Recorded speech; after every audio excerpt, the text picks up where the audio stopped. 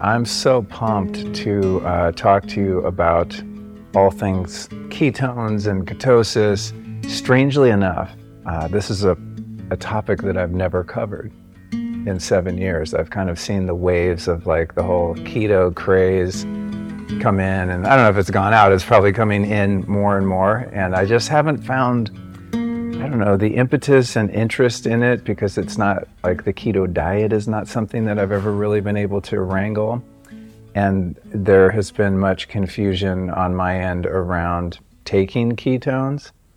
But I feel like it's something that a lot of people are obviously interested in now, and I would be remiss to not explore it. So I'm super excited to talk to you, Michael.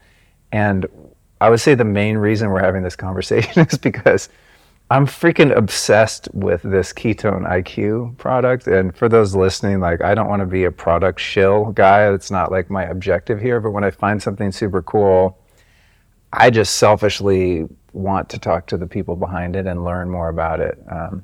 We didn't, open the cabinets in my kitchen, but there are, I could safely say, hundreds of different supplements in there. And there's probably 10 that get used on a daily basis, and you guys made the cut, which says a lot. I mean, it's to the point where I feel like nervous if I run out of it. That's how much it's impacted me. So I'm really excited to chat with you today. Well, glad it's doing good things for you, Luke, and really glad to be here to have a great conversation today. It's going to be a fun one. Yeah, me too, man. Me too. So, so many questions I have. I guess I'd like to start out just you're a co-founder of HVMN. That's right. What does that HVMN stand for? It stands for Health via Modern Nutrition. When we first started the company, we were exploring what could be a breakout concept in modern nutrition. And then when the keto diet and intermittent fasting were taking off, we actually created one of the largest intermittent fasting groups online. A lot of people were, including ourselves, were jumping through all these hoops to get their ketones up. And it kind of hit me in the face to say, hey, if we're doing all these things to get our ketone levels up, like I did a 7-day long fast and was measuring my ketone levels along the way and feeling really good. And the light bulb went off to say, hey, if we're doing all these things to get our ketones up, why can't you go to the store and just buy a shot of ketones? I share those sentiments. Yeah. Like it's not easy necessarily to get into ketosis. Although like through, a natural lower sugar diet with movement, you are going in and out of ketosis on a regular basis. But the point being that feels really nice. A lot of people are going after that state. And how can we make it easier for people to get into that state and fuel with ketones on a more regular basis? So we started the company. I started the company with my co-founder to look at interesting ideas in human performance and nutrition. And then we created the world's first ketone drink. We got a big contract with the Department of Defense Special Operations Command. They were really interested in exogenous ketones for physically, cognitively demanding missions. And then through our work there, we continued iterating on the supply chain formula, and were able to get something that was viable for the broad consumer market from like a taste, palatability point of view. And we launched that to the consumer world about 1.5 years ago. Amazing. I find that some of the coolest things that come out are just because a founder wants something that doesn't exist. You know what I mean?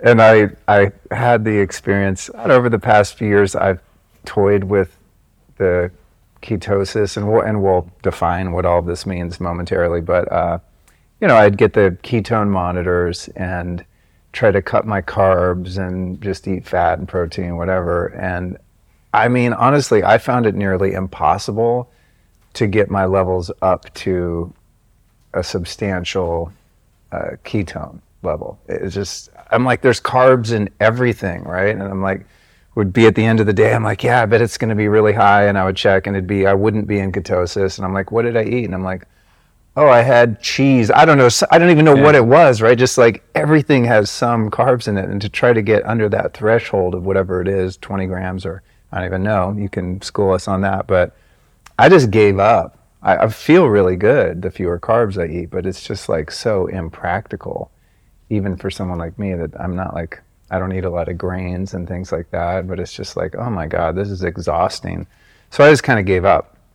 So I had you not done it, I might have done it because I love the feeling, right? Like when Bulletproof Coffee first came out, I would have one of those in the morning with the C8 MCT and some butter, and I would find I wasn't hungry for hours and hours, and it was just like my productivity and mental clarity and energy were really high. It wasn't like the distraction of having to constantly be eating to maintain my energy was really interesting, and that's kind of what led me into the idea of being in ketosis. But oh my God, it's super freaking hard.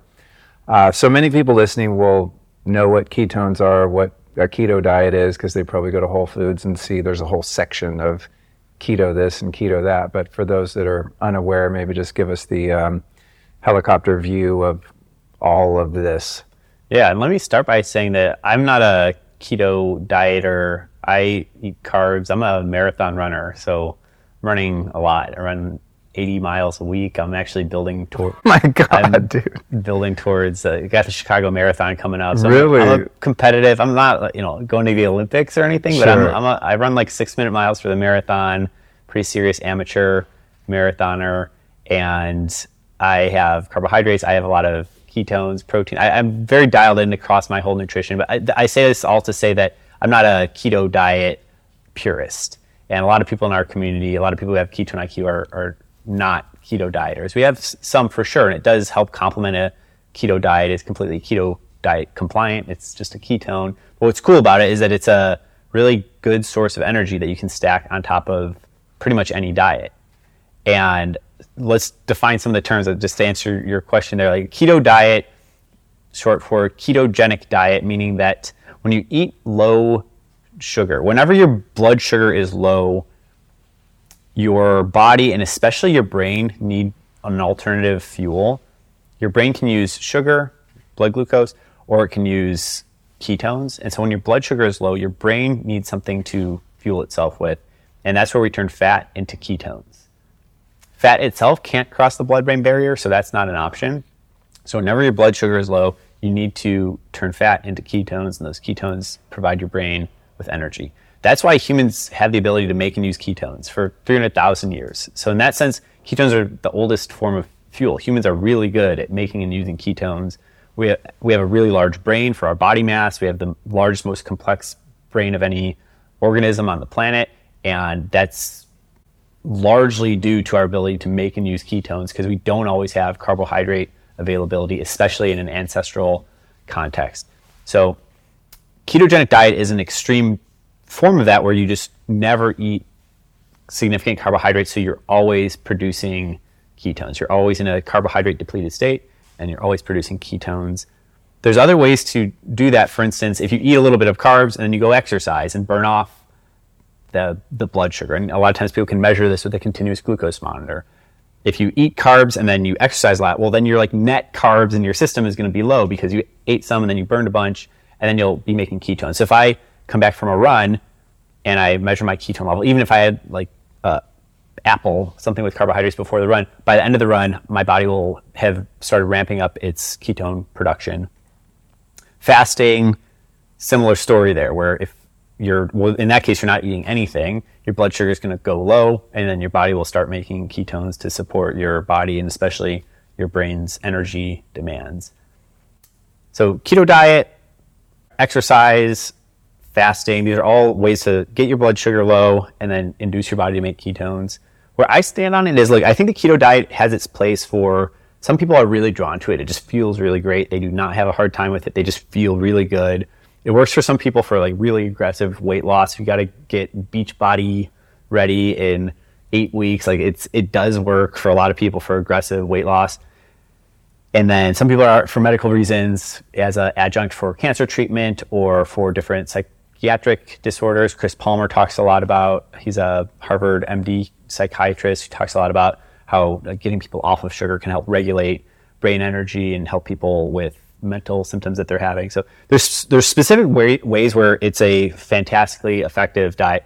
For a lot of people, what I like to say is is like you want to be spending time in and out of ketosis. Like you don't want to be standard American diet where you're having 3 meals a day plus snacks of like processed carbohydrates, like starting your day off with Frosted Flakes, having Reese's peanut butter cups and a Coca-Cola for like if you're constantly like overloaded on sugar, that's not great either. But there's a lot of shades in between where you can have some carbohydrates, you can have more complex carbohydrates that are slower to spike your blood sugar, and then as you're living an active life, you're burning down a carb amount that you didn't even have that much carbs of to begin with, and then your body's making some ketones. But then you go out for dinner and you have pizza with your friends and you're living life and you're having some carbs. So like this idea of like having it in balance and going in and out of ketosis matches to the ancestral context of how humans were.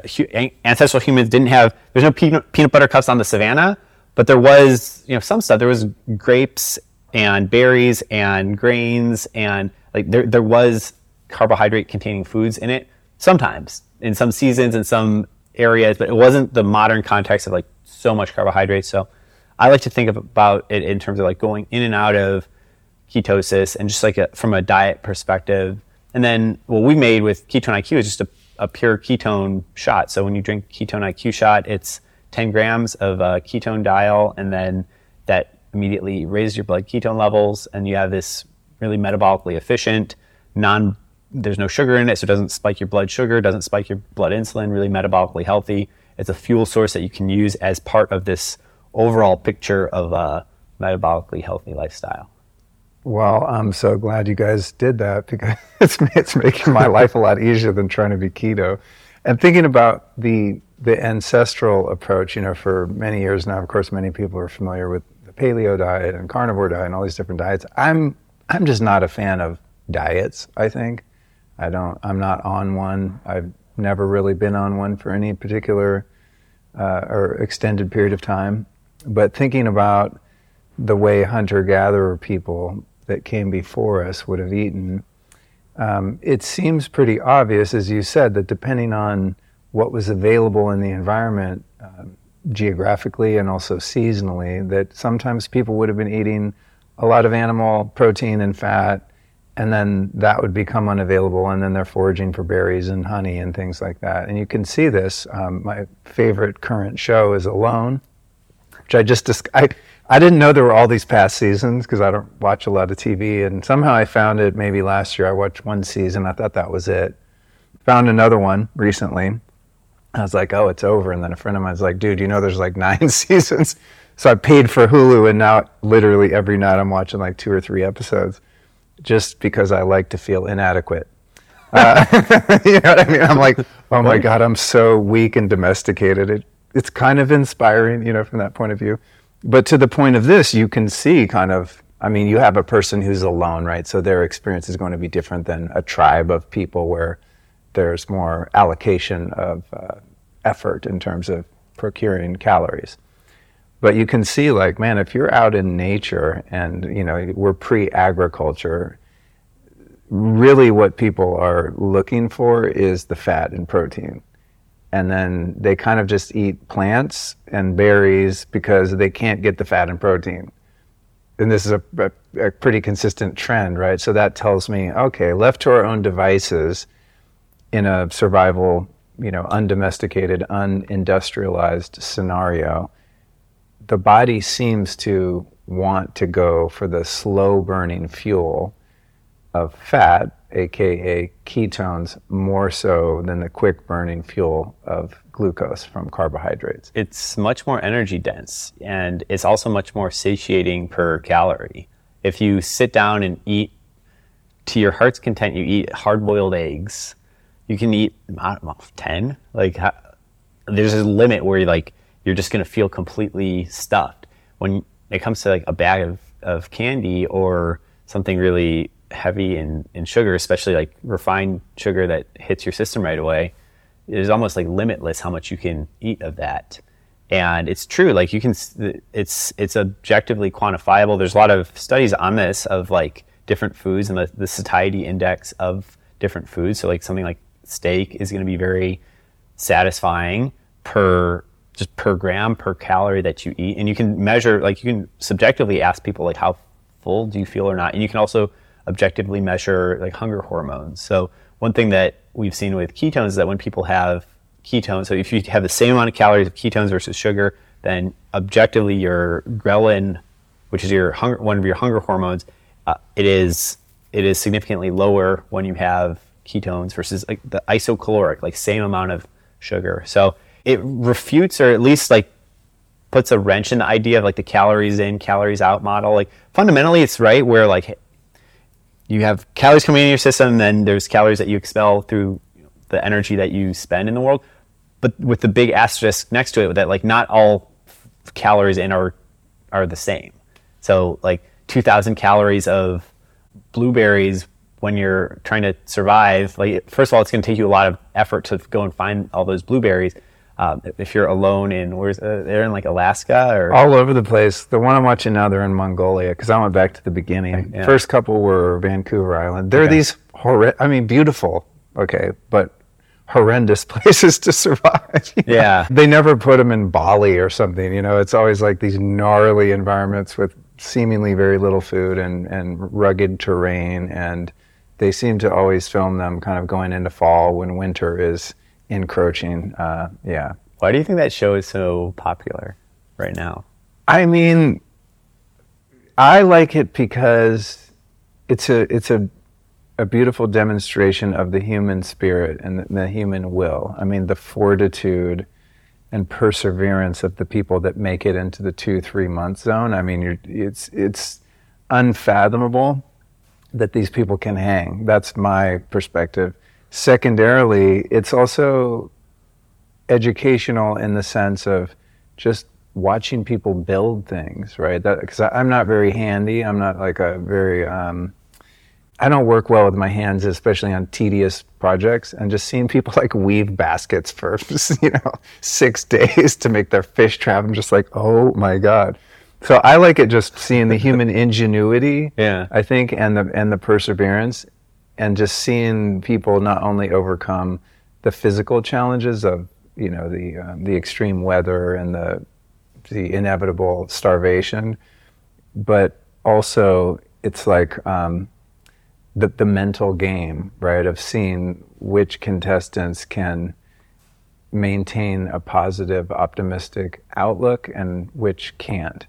Because you have some people that come in and they're highly skilled, right? They make a kick-ass shelter, they're catching fish, they're killing it, but then the alone time, the introspection, having to face oneself without the distractions of modern life and the comforts of your family and all of that, to see people sort of fall apart mentally is really interesting to me. And to see the ones that usually come close to winning or win has something to do with their skill set and their resourcefulness, but it seems to me it has most to do with how they self-regulate.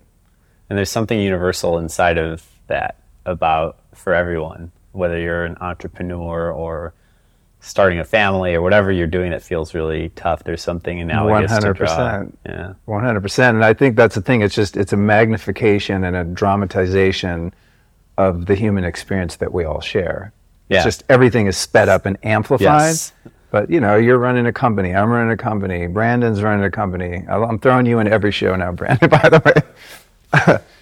Everyone is facing their own challenges, right? And it's like, it's not the challenge itself, it's our response to it and the attitude we maintain around it. And for many years, I've really been diligent about monitoring my perspective on the world, at large, and my own personal insular relationship with myself and with my day-to-day life. So I learned a lot from that show about that.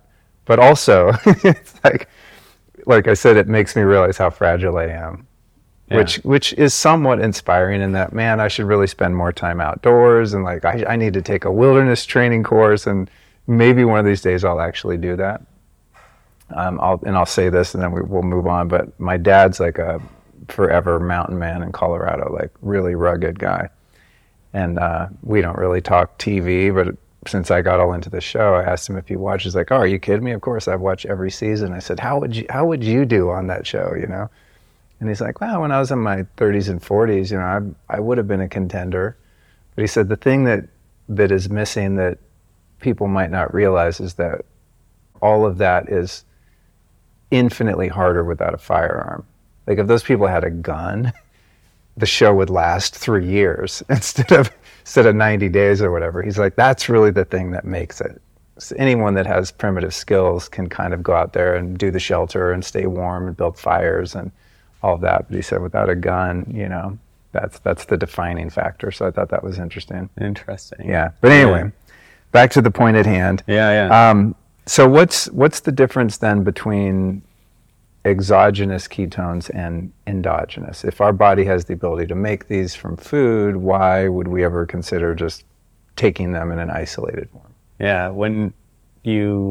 first of all, just on the terms, an easy way to remember it is like exoskeleton, like Spider-Man has an exoskeleton. When your skeleton's outside of your body, it's an exoskeleton. So exo is outside of, the root word is outside of your body. Endo is inside of your body. So humans have an endoskeleton, spiders have a exoskeleton. Cool. Exogenous ketones from outside of your body, endogenous ketones from inside of your body.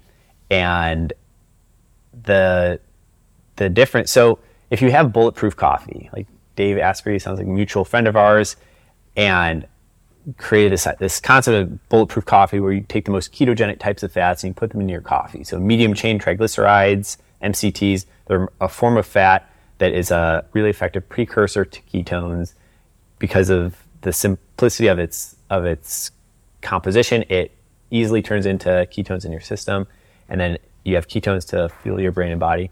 What we've done is skipped a step. So you just have a pure ketone.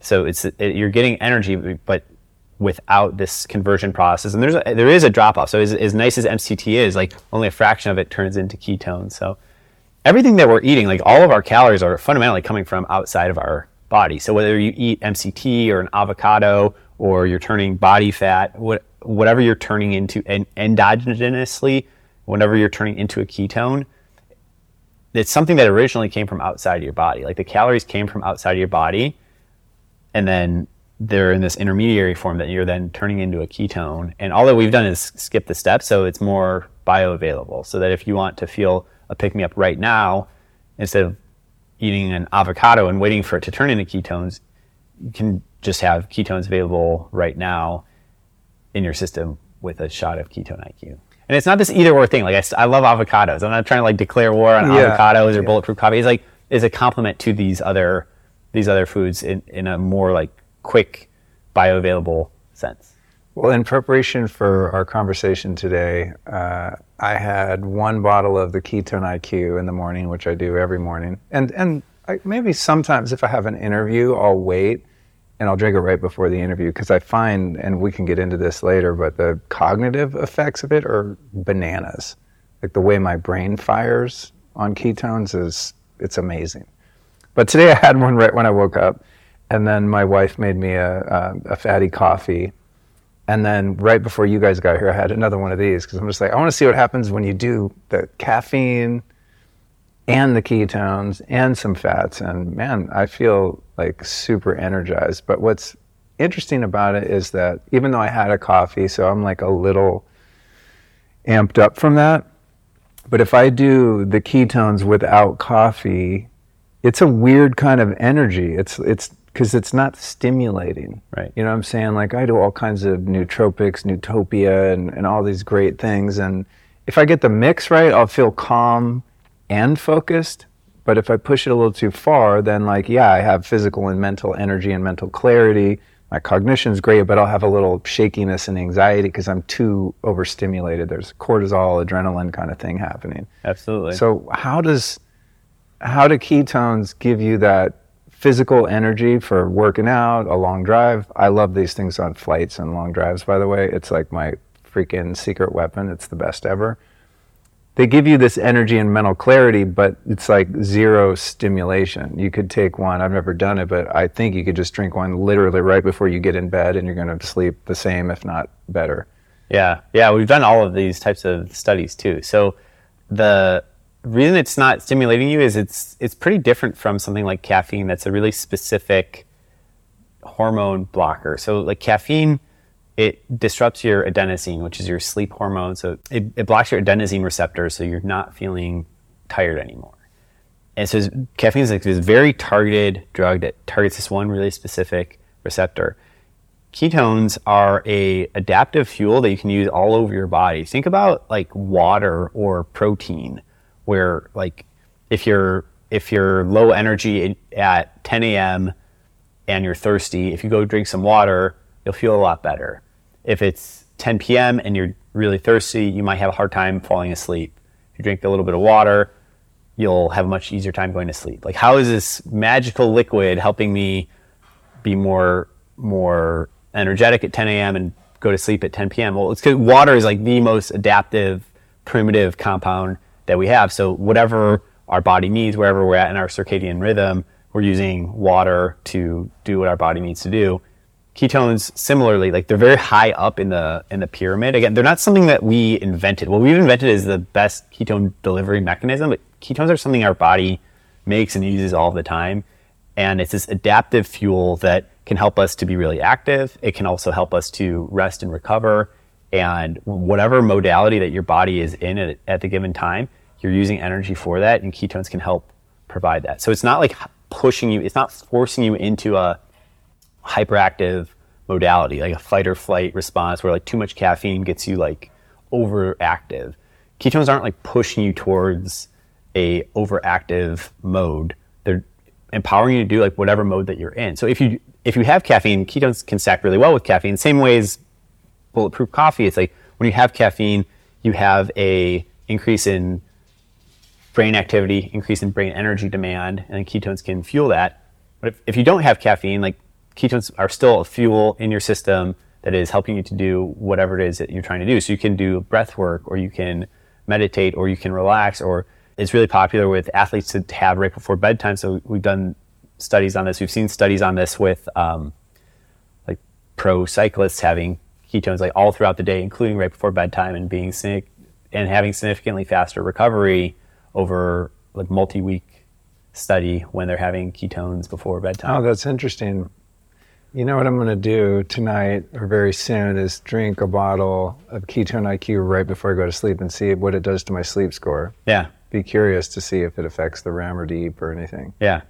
Yeah, because that's the thing that's weird about it to me, is just that like you have so much energy and mental clarity, but you feel relaxed. And that's always kind of the elusive holy grail, Yeah. And things that assist with performance, whether it's physical or mental performance, is oftentimes they come with a downside, right? Like you get the boost, but then you're too amped. Even, using NAD or something like that, even, less so than caffeine, but still, it's like I put on these ion layer NAD patches, or my friend John over at MitoZen has NAD suppositories, and like they give you a lot of energy, but you're pretty hyped. Yeah.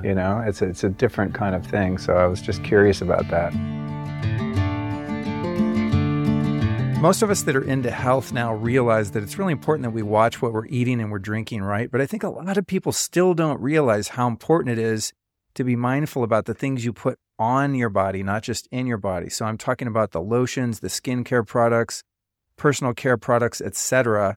That stuff goes right into the pores of your skin, and it doesn't have the opportunity to go through your liver and your detox organs to get removed. It goes into your bloodstream. Little random secret here. This is why Jimi Hendrix is said to have put LSD in his headband at Woodstock, because it goes right in your skin and he tripped balls. Anyway, I digress. My friend Andy, who's been on the show a couple times, you can go back and listen to episode 18, created this company a few years ago called Alitura Naturals.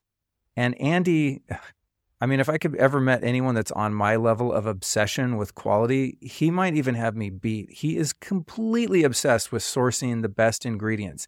You could literally eat his products. I don't know if you would want to eat some lotion or a clay mask, but you could, and it wouldn't hurt you. Because here's the deal. Your skin actually does eat anything that you put on it. That's what I really want you guys to understand. So his ingredient decks are just nuts. My personal favorites are the night cream.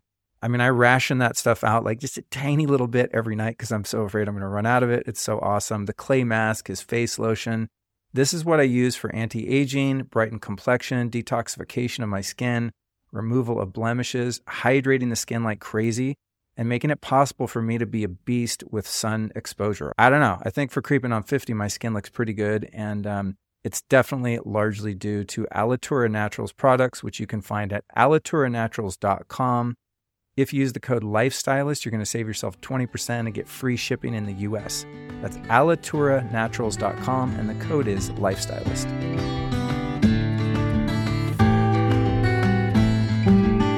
You talked about, how our body will start to burn fat, and how that ketones, unlike fat in its bulk form, can cross the blood-brain barrier. Mm-hmm.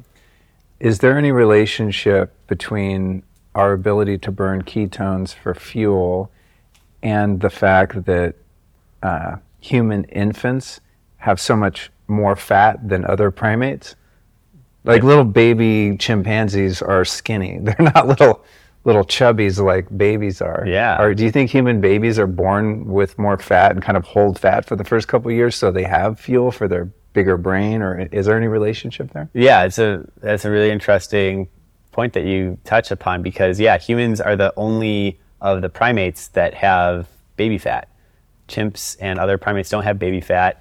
Humans have the largest brain, and it's all connected because in order to fuel the brain energy demands that we have as infants, we turn that baby fat into ketones to fuel our growing brains, because you can't always count on carbohydrate availability. If you're on the savannah and a child is growing up from ages 0, 1, 2, 3, as that brain is rapidly developing, you can almost certainly count on there being periods of low carbohydrate availability. And meanwhile, our brains are massive, and especially as infants, they're growing extremely rapidly. There's massive brain energy demand. And so the ability for us to store fat and then turn that into ketones is a key part of how humans have been able to develop this superior brain. It's really fascinating. Is there any risk in a baby or a kid drinking Ketone IQ? So I've given a little. I have a little daughter. I've given her a little bit here and there. We generally keep it towards like adults, or at least people over 12, to just say like it's generally like an adult food. Like baby food has its own set of like kind of parameters and restrictions. Personally, I'm comfortable with it, but as far as what like we say on the label or what people like really should do is like, generally it's like have it. Think of it more like coffee or something, where you wouldn't necessarily feed that to like a little kid. Again, I don't personally have an issue with it. I think ketones are a fundamental form of fuel. People don't think twice about having 10 grams of sugar.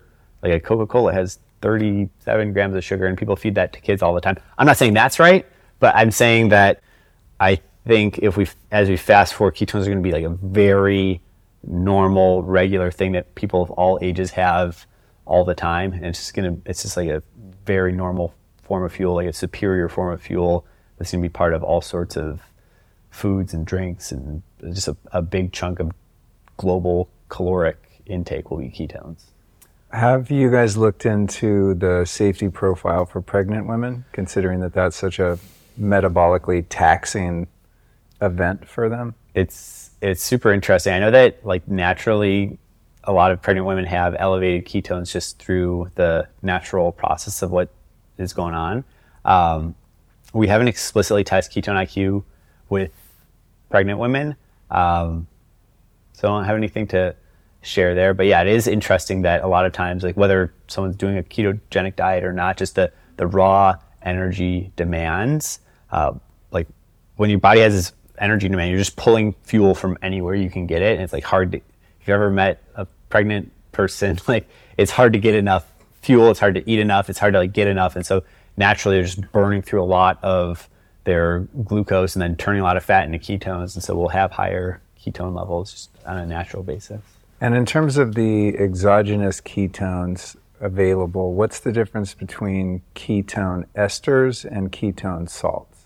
Yeah, so there's a few different there's a few different categories, and what we have is the state of the art, which is called a ketone dial. So ketone salt is a ketone bounded to a salt molecule. So you'll see these a lot of places. They're very cheap, for better or for worse. Like they're widely available in a powder form. They're very affordable to make. It's relatively low ketone load, and every ketone molecule is bounded to a salt molecule. So you can't get your ketones that high, because if you want 5 grams of ketones, you got to have 5 grams of salt. So 5 grams of ketones is not a lot of ketones, but 5 grams of salt is a lot. You're going to have an upset stomach. It's going to be hard to actually get your ketones up to a interesting or effective dose using ketone salt. For what we have is called a ketone dial. So that is a form of ketones that directly on first pass metabolism in your liver turns into blood BHB. It's actually cool because it's regulated by your liver. So as your body has increased energy demands, you'll release more ketones into your system. There's something called a ketone acid. That's actually the form that's directly in your body. So ketone dial turns into ketone acid, also known as BHB. So when you measure your blood ketones, you're measuring your blood beta hydroxybutyric acid levels. So it's a ketone acid. You can eat that straight. You can eat straight ketone acid. It's very rough on your system. It's very acidic, and it's just like direct mainline of ketones. So that's why we like the dial, which turns into ketones and has you get the same area under the curve, same total amount of ketones, like 10 grams of ketone dial turns into 10 grams of ketone acid over a nice curve where you get to like a level that is enjoyable, but you're not having a large acid load and you're not overly spiking your ketone levels. A few different companies have tried, including us on our V1. We actually made ester that, and all an ester is it's just like gluing 2 molecules together. So we made an ester that was like half dial, half acid, and it was basically 50-50. And we thought that was cool because it was like, okay, you get the benefit of with the acid, which is really quick, and you get the benefit of the dial, which is like more slowly regulated. And then as we were seeing it in the field, working with special operators, elite athletes, just everyday normal people, it had a few different challenges. And we saw, hey, actually the pure dial is more interesting and effective. And we chose to then, for our V2, we made the first ever pure ketone dial. And that's been working really well. So it gets processed by your liver rather than your digestive system? Yeah, it goes through your digestive system and then to your liver, where it then like turns in first pass metabolism. So it's not metabolized like a carb or protein or something that you would eat as food. Once it's in your blood, it's metabolism is still taking place. Like the carbohydrates that you eat turn into blood glucose. And so ketone dial will turn into blood ketones. And so when you're doing a push-up or just like sitting there thinking, like a neuron in your brain needs energy somehow. And the energy currency inside your cell is ATP. So metabolism is like turning these larger building blocks into usable energy. So like turning a glucose or a fatty acid, like turning fat itself not in your brain, but in other muscles, or a ketone, or there's others as well. Like you can use lactic acid as another metabolite. You're turning all of these into ATP, which is the like fundamental energy currency inside of your cells. So like your GI system is like taking really complex things, macronutrients which contain calories, and micronutrients that, that's everything else. It's all your vitamins and minerals. You're turning all of that into like smaller parts that are then flowing through your blood, and then within your blood, then at the cellular level, your cells are turning it into like even smaller, more fundamental parts. Got it. Okay. And what's up with the appetite suppression? I'm not a big daytime eater anyway, but yeah, I fast here and there, probably not very scientifically, but if I'm not hungry, I won't eat basically. So if I have some fats in the morning, I'll definitely not be hungry until 6, 7, 8 o'clock. I rarely eat during the day. Yeah. If I drink Ketone IQ, like I feel like I could actually just wake up and not eat the entire day. It's just usually my wife would be like, you should probably eat dinner before it gets too late. And I'd be grudgingly going, oh, okay, and then I'll eat. But, I know this isn't like market the ketone IQ is like the miracle weight loss thing, but like, am I the only one that will drink one of these and just care zero about eating for many hours, or is that a common occurrence? It's common. A lot of people feel appetite control effects on it. And it gets back to what we were saying earlier about why if you're on Vancouver Island trying to survive, that like fat would be more satiating, that there's certain foods that you can eat that are more satiating per calorie than other foods. And ketones are way, way up there, that in terms of how they suppress ghrelin, hunger hormone. Basically what it does is it makes your body feel like you're fasting, but that like within that fast that you've ramped up your own ketone production, so like you're good. Because if you think about it from an evolutionary perspective, if you're fasting, you want to still maintain alertness. Like you want to be able to go hunt and get more food, or if you're fasting or starving, you'd want to be able to like have the wherewithal to go hunt and get something to eat. And ketones basically get your body to emulate that state of like that readiness that you would have if you were fasting or starving. So you're not like obsessed about food. What's interesting about that's like the more normal state of how humans should be. The weird thing is exogenous sugar. When you're having 50 grams of sugar all at once in like a liquid drink all at once, and then your body's like, wow, that was awesome. Your blood sugar goes up, your blood insulin goes up, and then you start maybe using some of that sugar, but you still have the high insulin that's sending a signal to your body like, hey, let me get more of that. Because in an evolutionary ancestral context, like if you found some sugar, if you found honey, it's like your body's just like, hey, eat that. If you're surviving on Vancouver Island and you see a big pot of honey, like go eat as much of that as possible. Like you're wired to get addicted to that because it's so rare, and it's like, okay, stock that up, turn that into body fat, so you have that around for the next 6 months to draw upon. And so what's more normal is to be in that kind of like lean state where you're like in and out of starvation. What's weird, but like has been installed into our modern society, but is atypical from an ancestral perspective, is the constant availability of really refined carbohydrates that are highly addicting, where you eat it and then you're hungry, and then you eat it and you're hungry, and you're on this like rapid wheel. So what Ketone IQ helps you do is like snap into this like other modality where you're not constantly like chasing the sugar high and chasing this insulin high, which you can also get through other dietary modalities, where generally when people cut back on sugar, they find that they're less hungry all of the time for all the reasons just mentioned. Like people feel less hungry, they're less on that hamster wheel of sugar addiction, and Ketone IQ is just like a way to like kind of jumpstart into that, or to help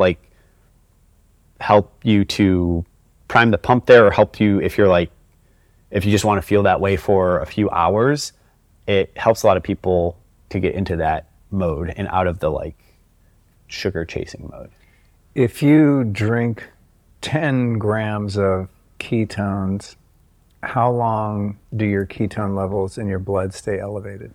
It depends how active you're going to be. So like 4 to 6 hours. And then if you're running really hard, it might be like 1 hour. It depends on your activity levels. Generally, if you're like just living normal life, it's going to be 4 to 6 hours.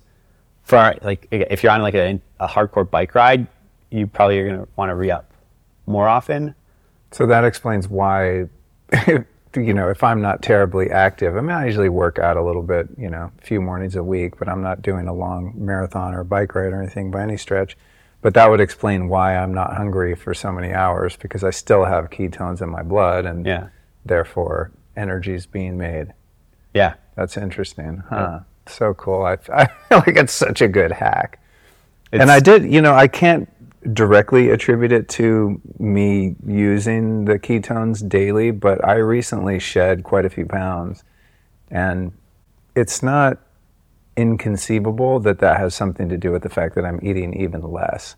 I think why I ballooned up a little bit is just at night I tend to crave sugar. Yeah. And I don't have a lot of mental resistance to that craving. which is still the same, by the way. Last night ate a dinner, and then I was like, where are the cookies at? They were gluten-free at least, but still, had some sugar. But that has got to have something to do with it. Are you finding that people who are using it more intentionally have an easier time with weight loss? Yeah, a lot of people have an easier time sticking to the lower sugar diets in general. It's not this like weight loss magic pill, because like Ketone IQ actually has calories in it. Like when you drink it, you're adding calories into your system. The difference is that if it's helping you to adhere to overall lifestyle where you're having less sugar, then you're going to lose weight. And if it's making you feel less hungry in general, then you're going to lose weight. So it's like very careful to say it's not like there's no like fat. Take this pill and it will burn your fat. Maybe that's like, I don't know, speed or something like something that's like that'll do it. Yeah, Then you really won't eat. Yeah. You also take apart a lot of radios and never put them back together. Yeah. So yeah, just to contextualize it that way, like only the tweakers listening will understand that comment. Yeah. Hopefully, ex-tweakers. Yeah.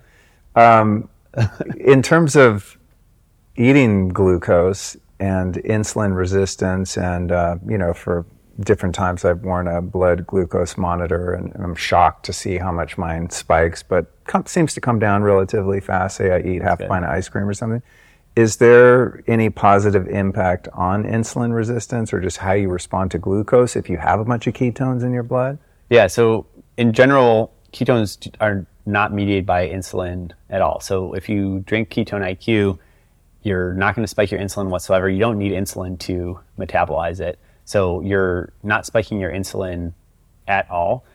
The issue with insulin resistance is that when you're having sugar on a frequent basis, that every time your blood sugar is high, your body will secrete insulin in order to address that blood sugar. And over time, you develop insulin resistance. And that leads to all sorts of diseases. It directly leads to type 2 diabetes. It also seems to impair a lot of other essential functions. So it seems like it's a predicator of cardiovascular disease. There's a growing school of thought that Alzheimer's and other forms of cognitive decline are caused by insulin resistance in the brain. So the idea of having fuels available that don't promote insulin resistance is really interesting. So like the ability to feel energized throughout the day without throwing caffeine at it or throwing sugar at it, something that can like give you a meaningful energy boost without spiking your insulin, is novel and really interesting. So it works really well in that sense, is that like having it instead of a super sugary drink, or instead of a lot of caffeine that might disrupt your sleep. If you're going to have like a bunch of donuts and then have Ketone IQ to like undo those donuts, that's where I was going. I would say that's tough. Like what's going to happen is like you're going to have just like a lot of energy in two different energy systems. Right. That's actually how our like pro athletes do it. Like when I'm getting ready to run a marathon, like I will have carbs and I will have ketones, because they go through these different pathways. Our pro Ironman athletes, the Tour de France just wrapped up. A ton of Tour de France riders use ketones, so like they will all dual fuel. They'll like load up both. That's a different use case maybe from a normal person, where I would say is like you want to try to live your life more in like the fat ketone system, because it's going to be more satiating. It's going to be less insulin spiking, and it's not going to promote that insulin resistance that we all like. That's just something that we all want to avoid. But yeah, if you have both at once, you're not like, you're just going to be like super powered up. You're going to be like full battery. You're going to be like a Prius that has like fully charged battery and full gas tank, which again, awesome if you're going to go do an Ironman.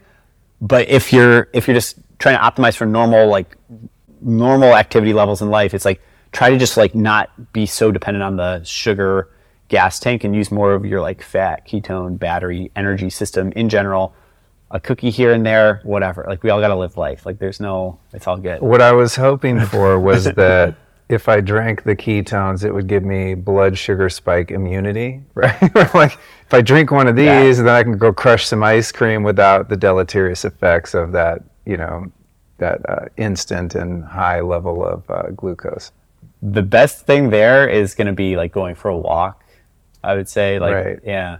Right. Like I've heard that if walk. he is post eating anything that it's a good idea to walk afterward. Do you know anything about that? Yeah. To me, that's counterintuitive because of the whole rest and digest concept. Like I always feel like if I eat, I should just go lay on my ass and chill and let my body focus its energy on digesting. But in terms of blood sugar regulation, I've heard some people recommend going for a walk after you eat anything, especially if you eat a high carb or high sugar meal. Yeah, that you want to get a jump start on metabolizing the sugar that you just ate. Because what you don't want is like lingering elevated blood sugar. If you're going to eat sugar, that's part of living life, and it's tasty treats out there. You got to live life.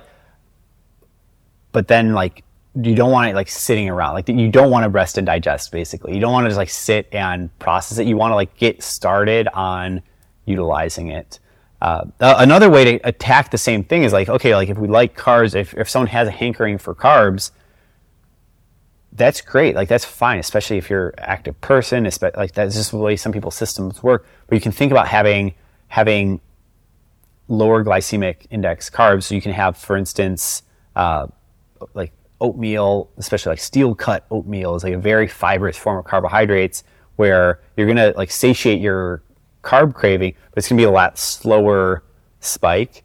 So again, what you want to avoid is like a steep spike and then like prolonged elevated blood glucose. So anything that you can do, like spike and then go for a walk, or like have a gentler rise to the carbohydrates that you're consuming. So like, a lot of people like starches, starchy foods, potatoes, fruits in general have a lot of fiber in them. Like all that stuff's gonna be way better than a bag of candy that's designed to be like hyper refined, like directly just straight main line of sugar into your system. So it's like not all sugar is even the same. And I don't think it's fair to vilify carbs either, like all the way, like, entirely as a category. It's like a lot of people perform a lot better with carbohydrates if they're athletic, or just like you just feel better. Like I don't know, it can be really difficult for a lot of people to cut out carbs. I don't even think that I hope I'm not speaking from a point where like that is the like goal even. Like it's not like a keto-centric universe. Like some people's bodies perform better when they have carbs sometimes. I don't think a ketogenic diet is like the optimal diet for your average person for like a prolonged period of time. It spikes your stress hormones. Like a lot of people get off the keto diet because it's like their cortisol spiked too much and they were having trouble sleeping, or they're like not responding well to the diet. So I'm not an anti-carb person by any means. It's more just like having it in context around activity, or having like lower glycemic index carbs, staying away from the super refined stuff, and then just having options throughout the day of non-sugary ways to get your energy levels up as well. All right, let's get honest here. Do you ever feel bloated and gassy after you eat? Well, it happens to the best of us, especially after a high-protein meal. Well, stay tuned, because I'm going to tell you how to tackle this problem on the cheap, folks. If you're like me and you eat a lot of meat, fish, and eggs, it could be crucial to supplement with enzymes that break down these proteins into amino acids that your body can actually use. It's like your body has a bank account of enzymes, and it really helps to make a healthy deposit into that account. Now, I know you probably love the products from Bioptimizers. We're all magnesium deficient, and Bioptimizers makes the best magnesium supplement on the market. But did you know that they also make a best-selling digestive enzyme product? It's called Masszymes, and it's a full-spectrum capsule of plant-based, naturally derived enzymes that digest proteins, starches, sugars, fibers, and fats. I'm on these enzymes literally with every meal I eat at home, and even sometimes throw a few in my pocket when I'm eating out. Well, this month only, Bioptimizers is offering our listeners a free bottle to try it out. All you have to do is pay the nominal shipping fee. To score your free bottle, visit masszymes.com/LukeFree and enter the code Luke10. Easy peasy. That's MASSZYMES. Masszymes.com/LukeFree. And aside from crushing bloating, gas, and fatigue, Masszymes also help with nutrient absorption and muscle mass. So don't miss out on your free supply this month only. That's masszymes.com/LukeFree and punch in code Luke10 to get your free bottle today. eat a keto diet, and like I said, I was largely unsuccessful, but when I gave it some effort, I found that it was really bad for sleep. Yeah, it was just too much cortisol, whatever it was, keto flu, I don't know. But I remember checking my sleep scores and just be like, I think I need to eat a little bit of carbs at night, which is, it's probably one of the reasons why many of us, unfortunately myself included, really crave carbs or sugar at night. Yeah. It like helps me kind of wind down in a weird way and get tired. What I would again say for that type of person is like accept it as like a natural part. Like you don't want to be at war with yourself all the time, and it's about like, can you have maybe a better form of carbohydrates? Something better than ice cream. yeah. And again, I have ice cream. Yeah. I'm not just trying to portray myself as some monk, but like if you find yourself like habitually like you can't go to sleep unless you have ice cream every night, it's like, well, can you try stocking up on like your favorite fruit instead? Like totally. I don't know if you like pineapple, it's freaking delicious. Like try having that in your fridge instead, and like chow down on that. Scratch your itch for something sweet with that. Because it has carbs, you're going to respond to it the same way. You're going to get some spike in blood glucose, which is probably what's going to make you feel good. But it's a lot more fibrous, a lot more natural, and not to mention it has all these different micronutrients inside of it that like a cookie from Costco may not have. And then what about fasting? So you said that these ketones are calories, essentially. So if somebody was doing a hardcore, say, water fast or a dry fast or something, then drinking the ketones would technically be breaking the fast. And where's the line between, a hardcore fast like those versus what you mentioned earlier, more of an intermittent fast? Like what's the threshold of breaking a fast when you're using ketones? Because like I said, subjectively, I feel like I'm fasted for a number of hours when I drink the ketones, but I guess I've had some calories, so I'm technically not. Yeah. I consider Ketone IQ fasting compliant in the sense that it has no sugar and it's not spiking your insulin whatsoever. And to the extent it has calories in it, it's a very low amount of calories. So people will a lot of times use it to extend their overnight fast. You wake up in the morning, you've been sleeping for however long, for 8 hours, you already have this jump start on like an 8-hour fast, and people have Ketone IQ and extend that overnight fast by another 3-4 hours and have their first like substantive meal at lunchtime. And that can be a great way to do it, a great way to just have a reduced eating window, a great way to stay focused in the morning hours, because a lot of times when you start eating and then once you start digesting, like it takes a lot of energy to do, and it can be very distracting. A lot of people like just to feel very like clear as a bell for the first several hours of the day and get a lot done. And there's different levels, I guess, to hardcoreness of fasting. It kind of depends your goals. If you want to go completely acaloric, like some people like then don't have anything.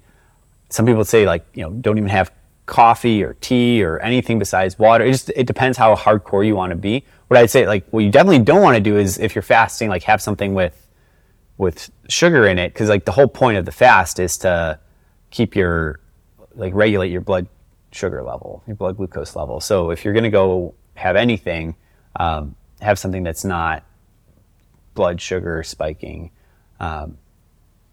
And so it's all about like pragmatics. Like if you're able to extend your fast by having the 70 calories that are inside of Ketone IQ, and then you're not like, again, you're still controlling your blood glucose, all those great benefits of fasting, you're still compliant with all of those.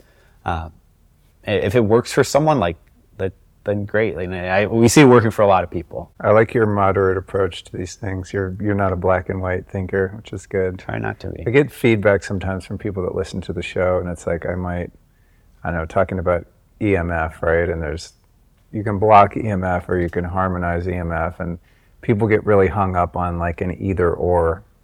Like it's all great, right? I mean, not everything's great, but if something works, it works, and it doesn't have to be an either or thing. And I think that's true of something like the type of diet that you follow and how keto you are, or if you're into fasting, how you do it. There's not like a right or wrong way. It's more about what works for you, depending on your lifestyle and personality and what your goals are.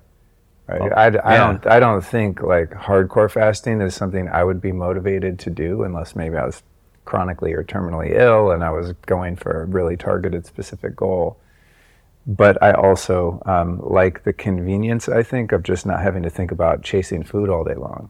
That's a huge one for a lot of people. It's such an energy and time drainer. It's like when I first got on the Bulletproof Coffee many years ago, I was like, this is incredible. I was owned a company, we had a few employees, and every day, 11 or 12, everyone's like, where are we going to get lunch? When's lunch? Who delivers it? It's like this 2 hours of everyone putting their orders in and then waiting. Oh, they forgot my salad. I'm just like, oh my God, I started seeing that, like how much energy people spend thinking about procuring the food, eating the food, disposing of the wrappers, doing the dishes. I'm just like, it is such a pain in the ass, and I never realized it. And also, I just don't care that much about food. I don't know why. I just am that way. But I really like just the energy saved in having to think about what you're going to eat, taking the time to eat. That's more my approach and appeal to fasting, is just the convenience of it. And all of that energy that was spent combing over menus, oh, they're closed on Tuesdays, we got to find a new, all of that. Yeah. I'm just like, skip, drink some ketones, have some fats in the morning with my coffee or tea or whatever, and I'm done. Like, I can use that energy to do anything, recreationally, professionally. It's just like a huge amount of mental energy, and decision fatigue has been skipped from just not dealing with it at all, just not eating.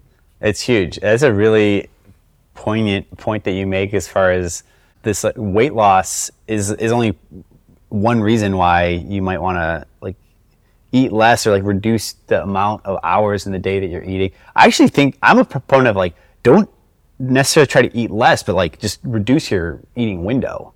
And that if you can control, like if you can have a flow state where you're just like mentally dialed in through your whole day and then get in the calories, nutrition that you need within like a limited window, that's how I like to live my life. I think that constant, like, what are we going to eat? The rush to lunch. And then if everyone's like, there's nothing more annoying than like going at like 12 noon to go eat lunch at the same time as everyone else. Like, I love eating lunch at like 3 p.m. when no one else is eating. I was just having that's like my big meal of the day. And it's like, I kind of beat the lunch crowd, beat the dinner crowd, and like, cool. It took no time. And I think that like, that's one thing you see a lot in entrepreneurs and a lot of this like highly successful people. They literally just like don't want to spend time on superfluous stuff. They don't want to spend time picking out a new outfit. They wear like very like similar or sparse set of clothes. The Steve Jobs approach. Yeah, right? Yeah. Steve Jobs approach to the wardrobe, or with food. It's like, yeah, I just don't want to be constantly like thinking about food and what the next meal is. Like, I'm not trying to lose weight. I'm not trying to bulk up. I don't have a issue with the like amount of food. Just like, can I have it take up less of my day? Can I like simplify that problem in my life? And then look, like if there's something special going on, if there's like a dinner or you're cooking a nice meal or like, then by all means, like enjoy it. But I would say like the way I live my life is like generally Monday through Friday, like as I'm working really hard, there's not like a lot of, I don't want to be putting my creativity into who's open for lunch. That's a good way to put it, your creativity. I think that's what I mean by the decision fatigue. It's just having to generate and use the energy to make a decision about when and where and what you're going to eat. It's just exhausting. And then also it's like when you do, like my wife cooks me dinner every night. It's amazing. Wow. We had some friends over and we experimented with getting a private chef come over and just deal with all that. It was amazing. The food was delicious. We didn't do any dishes. The whole, you're being waited on. It was beautiful. The food was great. Like there are moments when I really enjoy food, especially if someone else is making it, because I hate cooking and doing dishes like more than your average person. So I feel like saving all of that energy helps me to appreciate the special meals. Yeah. Right? Even if it's not an extravagant meal, like having a chef or something, which was a first and maybe only time I ever do that because it was exceedingly expensive. But it's like I want to make my meals count Yeah. and actually be present for them and not have it feel like it's some task that I just have to do so I can have the energy to keep going. Yes. I want to like go, okay, I'm sitting here, I'm going to put work and my phone aside, use my presence with the people with whom I'm eating and make it an enjoyable experience rather than just like another thing I have to check off the list. Yeah. I think people vastly overestimate how many decisions that they can make in a day. Like you actually can't make very many, like especially high quality ones with like deep thought. It's maybe like 10 good decisions you can make in a day, like truly good ones. Maybe like it depends what we mean by good or how big these decisions are. Maybe like, it's one decision a month. I don't know. But like, let's call it 10. It's like you can only seriously think about maybe one thing an hour, seriously throughout the day. And if one of those is like what you're wearing, and the other is like which route I'm going to take to work today, and the other is where are we going for lunch today? It's like you just like nailed 3 of your 10 slots. You used up your quota. Yeah, that's funny you say that because I do notice that toward the end of a workday, maybe I get a more meaningful email that requires some decision making, and that's one way I kind of gauge when I'm done. If I look at that email, I'm just overwhelmed by it. Then the next morning, you jump in, you do it in 15 100%. minutes. It's like, oh, okay. Yeah, 100%. That's kind of how I can tell, like, I think you're toast, Luke. Like, if this is this hard, like, I'm creating a new website right now, so there's all kinds of decisions, and I got to make Loom videos and take notes. It's very detail-oriented, and it's important to me. And yeah, first thing in the morning, boom, boom, boom, could bang it out. Toward the end of the day, I've made so many micro decisions that I just can't think straight. I could do task work or something, but if it comes to like a creative project or something that I have to decide on, especially one upon which other people are dependent, right? I know not to make those decisions because then the next day something will get fired back and like, well, that's what you said you wanted, right? And I'm like, I should have, waited until I had the right amount of cognitive power to make that decision, even if it was a small one, so it doesn't come back with something I don't want. That's super self-aware just to know what your energy level is at and that, hey, like literally the same boulder in front of me, I will be able to climb much easier tomorrow. Like it seems hard, but that's just like my mind playing tricks. It's hard because I've already made my 10 decisions of the day and have the self-awareness to like back up. I think a younger version of me would have just like plowed through it, just like, okay, maybe it'll take 2 hours or maybe it'll be a less good decision. I think a younger version of me would just like more hours, just like whatever. I'm an entrepreneur, like I'll work 14 hours on this, like work till my fingers bleed. And now I'm more like, if the same thing would take me 15 minutes tomorrow and it would have a better quality outcome, I'm going to put this down. 100%. And then switch. I like what you're saying. Like there are certain modes of tasks that are maybe less cognitive demanding. Like you can drop something off at the UPS store. Or like you can do something that's more like linear, not requiring like paying a bill, like going through your junk mail, kind of stuff. Yeah, I try to bucket those menial tasks into when I'm really low on energy, and very little is required of me. Yeah. Going back to the fasting, and I'll preface this by saying, I understand you're a professional and you represent a company, so forgive me for going too far off script. But back to the fasting, one of the other hacks that I've adopted with Ketone IQ, and this is something I do relatively infrequently, every few months or so, but it's typical that when one is venturing into a psychedelic space, plant medicine ceremony, and so on, that associated with the preparation for that will be a fast, a dieta in the classical sense, or even if you're working with someone who's kind of more a modernist in their approach to psychedelics. Fasting is, I would say, I don't know if it's ever not been recommended or required going in. You kind of get your protocol, here's how you're going to prep for these days prior to or that day, right? And fasting's always part of it.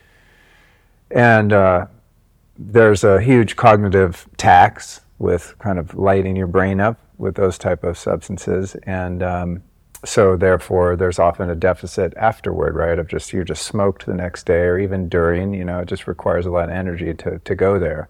I don't know what's happening in your brain. You're in high gamma or whatever, but it definitely takes mental energy. Your brain's burning energy when you're doing that kind of work. And so I maybe, I don't know, a year ago, a few months ago, started experimenting and drinking Ketone IQ before, during, and after ceremonies, and found like I hit this amazing secret weapon to feeling really good and having a lot of energy, and my recovery was dramatically sped up. Again, a little off-label, and I know you probably can't make recommendations, but this is truly my own subjective experience. I mean, I don't think I would ever go into something like that and not drink ketones at this point. It's like taking minerals and electrolytes, which is something I always do as well. So I'm not eating any kind of food, but man, I am so much more resilient.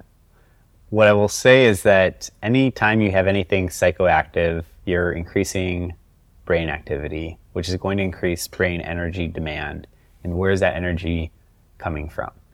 A lot of the reason that you have the dieta, the fasting period before a plant medicine journey, is to get your body into that fat ketone mode, because you have tons of fat in your body. Even as a lean individual, you have a lot more fat, like 100 times more fat stored than you could ever possibly have stored as carbohydrates, sugar in your body. That's a very short-term energy system versus fast long-term. So the idea of the dieta is like get your body into the fat and ketone mode of energy so that you have that available throughout the whole journey.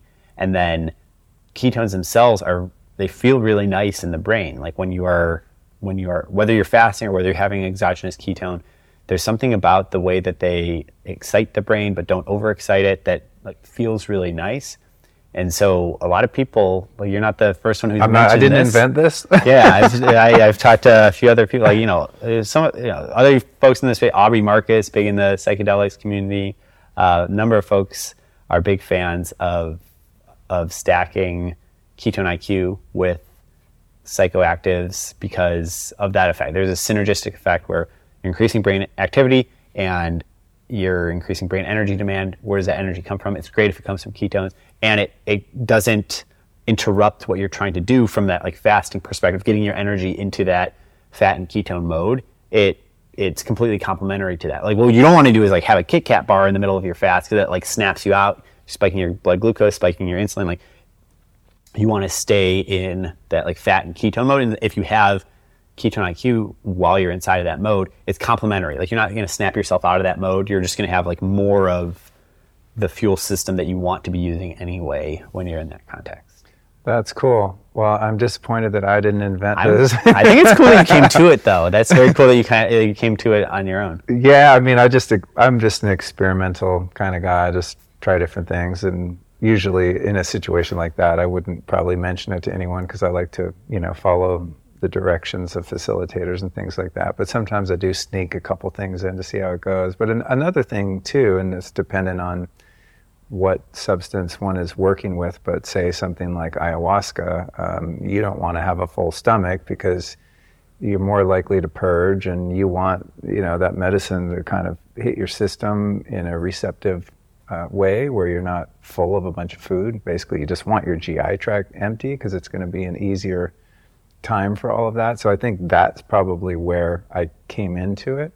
It's just like, well, I don't want to be hungry and I want the fast to be easy. So the appetite suppression factor is just much smoother, and just going in and having an empty stomach and avoiding any kind of nausea or anything like that. But then I started to notice, I don't know, maybe even, it's hard to say, but more resilience, but also almost amplifying the experience to some degree. Maybe that's just because the energy that the brain requires in a peak state like that is there, and so the brain's like, okay, you want to hit the gas pedal? We've got the gas, right? It's there for you. Yeah, so it's a pretty cool hack. I'm always looking for ways, not just with an experience like that, but anything you do that has benefits but also potentially a downside. I mean, fitness is like that, right? It has benefits, but you work out really hard, you're going to be smoked. So how do you get the benefits of a hard workout without being smoked and be able to have the second half of your day be productive and not have to go take a nap or something,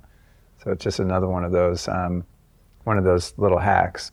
Yeah. And if there are any facilitators, shaman listening, you might consider trying it out and drop a line, adding it to the recommendation. You know, it really makes things a lot easier on participants, at least for me.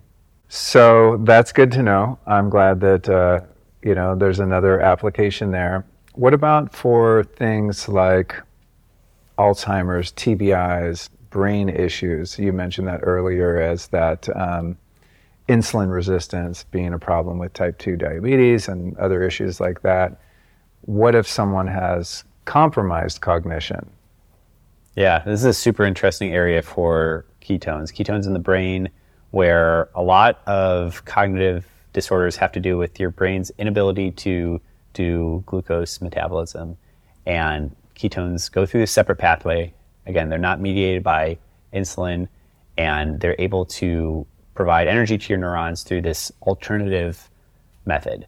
And so there's a lot of different ways that your brain can have hypometabolism of glucose, basically reduction of brain energy. So that can happen if you have a concussion or TBI. There's damage done at the moment of impact, and then there's continued swelling after that for days, which can cause further damage to your brain. And the ability for ketones to do two things. One is like provide energy via that different pathway, and the second is that ketones also seem to have a signaling effect where they reduce inflammation. So if you've had a concussion, then the ability for ketones to provide energy through another pathway and then to also reduce inflammation are two different benefits that you could get from a ketone in that context. So it's an area that we're doing a lot of work in. So there's been a lot of work around like ketogenic diet. There's been a lot of work in animal models. We're doing work with folks who have like chronic TBI. So we're working with like a few different hospitals. We're working with the Navy Health Research Center on that participant group. A lot of folks in the armed forces, due to explosions or jumping out of airplanes, like that population group tends to index higher in concussions, TBIs than like the normal average person, and seeing how ketones can rescue brain energy in that state. So that's concussions, TBI. You also have like the Alzheimer's case. That's a big area, affects millions of Americans, millions of people all over the world. And the leading school of thought on that is that it's caused by insulin resistance in the brain, meaning that like you can't do glucose metabolism anymore. So there's a big study actually done by a Canadian scientist named Stephen Cunnane, where they did like keto diet and had people having MCT oil, which we talked about earlier. It's like a form of fat that can turn into ketones. And they showed they were actually able to slow and in some cases reverse the symptoms of Alzheimer's when people were on that diet, again, because they then have ketones flowing to their brain, and they're able to rescue brain energy and able to improve neuron health and able to you actually get like a positive flywheel going, because like when your neurons are damaged, they create more waste buildup, which like further damages them. So it's this like negative vicious cycle, whereas if you can kind of get like, it's like watering your lawn, if you can kind of like get it back going again, then it will like clean up, and then it will be able to do, your neurons will be able to do better metabolism than going forward. So it all stems back to the fact that like the human brain fundamentally likes ketones a lot. It's like a fundamental part of what makes humans is the ability to make and use ketones. We have large energy demand in our brains. Ketones are this magic molecule that help our brains. And so when we're in these states of cognitive damage or decline, ketones can provide potentially a solution to save brain energy. Wow. Yeah. Super cool. Yeah. Yeah, I get a lot of questions about TBIs. You know, it's crazy how many people get them. I mean, I've probably had them and not known it based on how my brain used to be super slow. And I always just say, do a bunch of hyperbaric chamber sessions. You know, that's the only thing that I know for sure will be helpful for that. You go like full body. Yeah. I had one for a few years, and I definitely had some cognitive issues. I don't know if it was because of a TBI, but yeah, the hyperbaric chamber helped me a lot. The first application, a lot of people know this, but just to remind you, the first application of the ketogenic diet was 100 years ago in the early 1900s.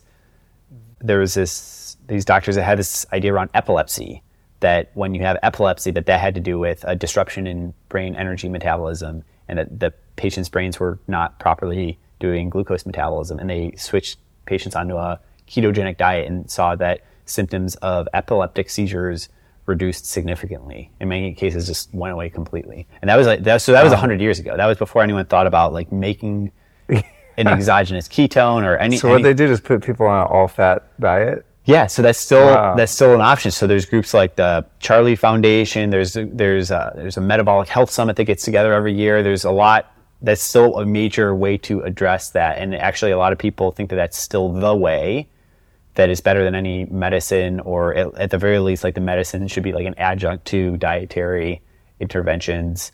So there's definitely a connection between metabolic health and brain health. And actually, a great person, I think I mentioned earlier, this guy, Dr. Chris Palmer at Harvard, he wrote this book called Brain Energy, where he connects the two in a really eloquent way to say that basically like all mental cognitive disorders are really metabolic disorders of the brain. And he's done a lot of work on nutritional interventions. He's not saying that's like the panacea, but it's saying that like it's something that ought to be investigated before, or maybe at least alongside like pharmaceutical interventions, other interventions, like how can we take a metabolic approach to brain health before throwing hardcore pharmaceuticals at it. Wow. I love any researcher, scientist, doctor that has that perspective. I want to let you guys listening know we've talked about a lot today. You can find the show notes at lukestory.com/ketones. And additionally, if you guys want to check out some ketone IQ, you can go to hvmn.com/Luke, and you're going to get 30% off your first subscription. And I'll link that in the show description and also in the show notes at lukestory.com/ketones. So that's hvmn.com/Luke.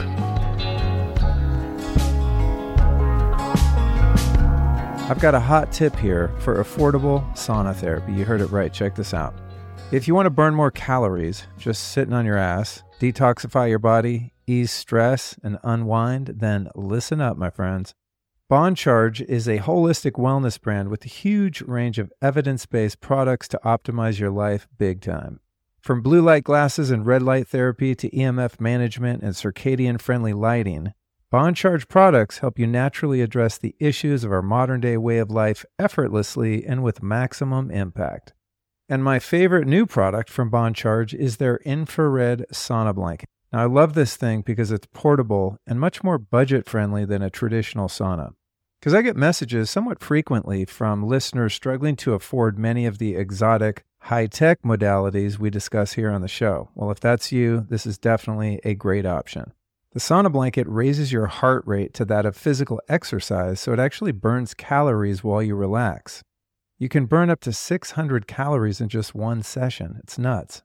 And of course, sweating also helps flush out heavy metals and other toxins, which are so prevalent in our modern world. I love the sauna blanket for road trips and quick sweat sessions at home. It heats up really fast and your head sticks out so your head doesn't get hot, so you just sweat like crazy very quickly. Plus, it's extremely low EMF, which is something I'm always looking for. If you're ready to grab one of these Bond Charge sauna blankets, here's what you do.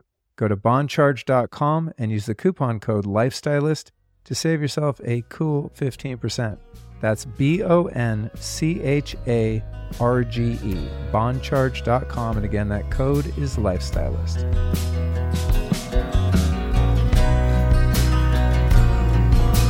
How do ketones help with flow state? I think if I could nail down my experience, that's what it is. Yeah, you felt like some good flow state moments. Yeah, I mean, even today in this conversation, sometimes I'm like a little squirrely during podcast recordings, and today I feel, I don't know, feel in the flow. Feel like I don't know how long we've been talking, but that tells me that there's some flow state going on. Yeah. When I lose track of time and I'm just having fun and I feel alert and relaxed at the same time, that's how I would quantify flow state. Yeah, a lot of people describe it as like runner's high in a bottle, which is its own form of flow state.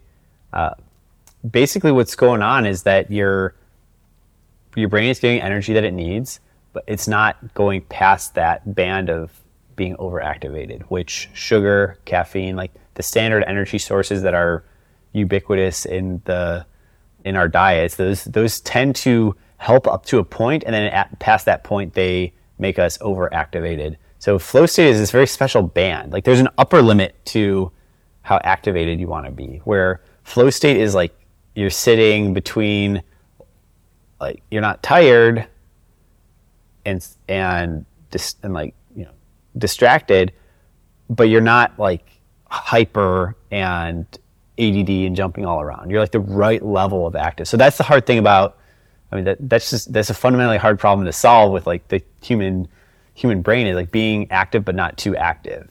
And there seems to be something about ketones that helps people get to that stage, but without making you overactive the way that sugar, because sugar like makes you really active and then you crash. Like sugar like takes you above the band and then like below the band quickly. Caffeine like makes you really, like it makes people really jittery, like your hands are sweaty, hard time tracing your thoughts, and then eventually you crash out of it. So like what you want to do in general, and I'm not just trying to like plug ketones, like find things that work for you that help you stay within that band, whether that's like certain times of the day.